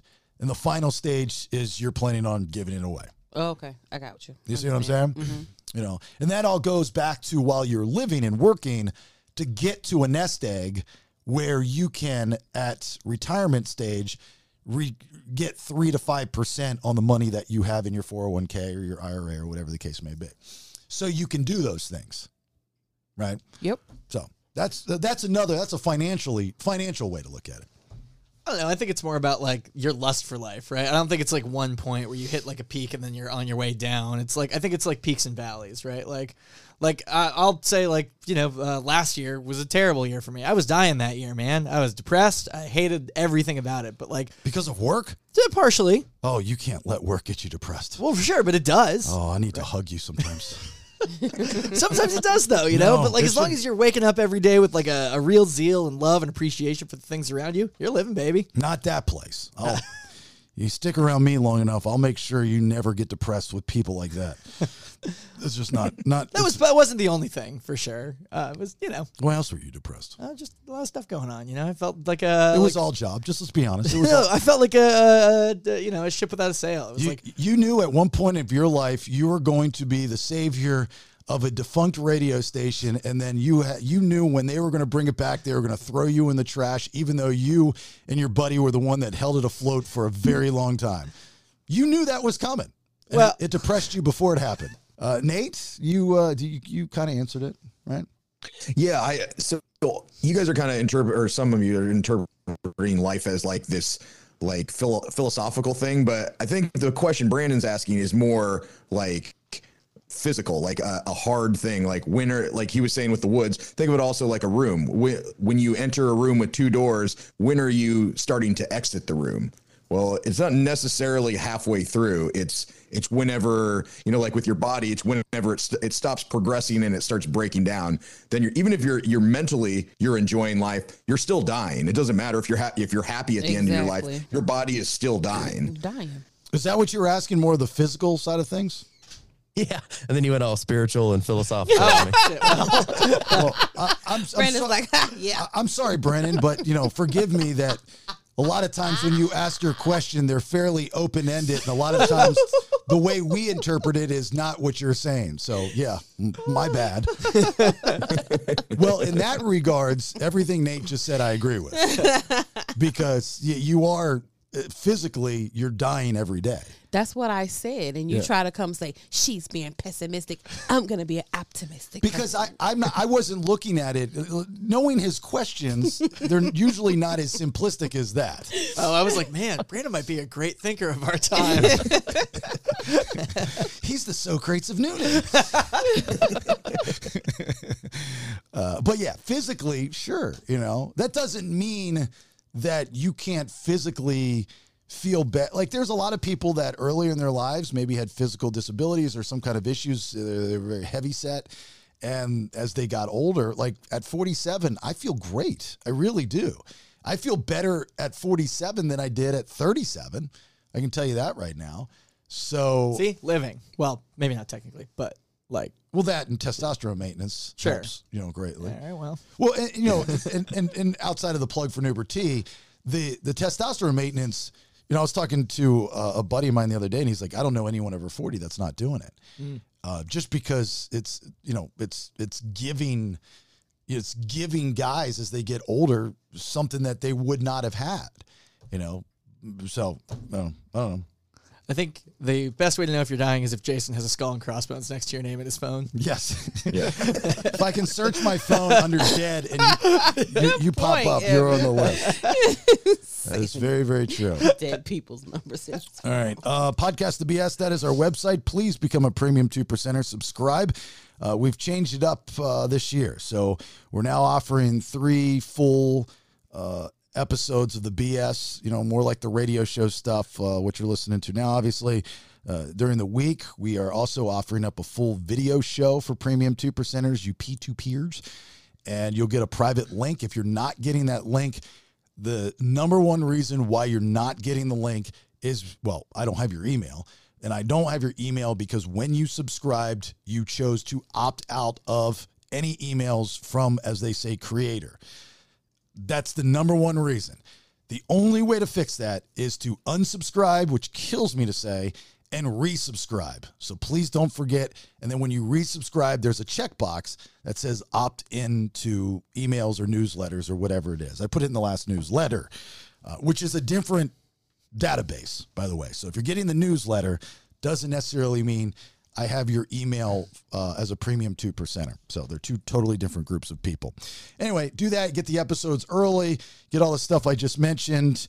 We also have the top 3, and you get commercial free if that's your thing. Or you can listen to the commercials. Rhymed. And it rhymes. Top 3, commercial free. Hello. You get the Clueless 2. You get Brandon and Def August's podcast now. We put that out on Thursdays. I don't think Brandy and Lindsay are doing their podcast anymore. We haven't talked to them in 28 years. Since before Christmas. Yeah. So they're not returning texts. They're not sending us any audio. So I don't know what the story is. I hope everything's okay with them, but. Well, they're alive. I saw them skating yesterday or the day before. I'm sure they are. Yeah. I'm sure they're very much alive. They're alive. I have no idea. It's just one of those things. I'm not shocked, but I have no idea. Let's just put it that way. Also on our website, our social media, please like, share, especially the content that we post daily. If you don't share that, then we can't get a bigger audience. So we need your help in that regard. So thanks for doing that for those that do that. But if you don't, just share it to somebody in your network. Not a big deal. On the website, the top 3 playlists are there. Nate does a great job of putting those up there. So if you're, going on a road trip or you just want some unique, weird kind of playlist with songs all over the place, all the different topics of the playlist are on there as well. And more, our merch store, so on and so forth. So with that being said, Nate, you got anything before we get out? Oh, I never. Hold on for a second. Sorry. And we got the bonus content. We're starting giving you premium 2%ers bonus content. So if you subscribe after the outro, we have more show for you. That's why it's important, because especially today, because Brandon, we have to have a conversation. This young man is, Nate, very, very lost. He wants to sell things and he's desperate and he's lost, and I think he's going to need Papa Bear Bailey to step in and help him out with some certain things. Yeah, he's shooting me texts saying gibberish. What? Just gibberish. Like I almost had to do a, what is it when the cops come to your house? No, not Baker Act. Wellness check? I almost had to do a wellness check on Brandon. That's how bad it is. So we'll get to that bonus content after the outro. All right, with that being said, Nate, what you got? If you call a woman old, you're well on your way to dying. There you go. Brandon. If you're sad in the corner, Jason's coming for you. I got you. Nickety. We're all just living to die. All right. Would you like to get in on this? Yeah, sure. I think conflict builds character, so create as much conflict as you can. Oh, there you go. Very good. You caught on quickly. All right. With that being said, thanks for all the support. Stick around, Premium 2%ers. Talk to you. Hey! Get off my lawn. It's old man Kevin, and the BS is done for right now. Please share, like, and support podcastthebs.com. It's better than radio. Now, get out of here.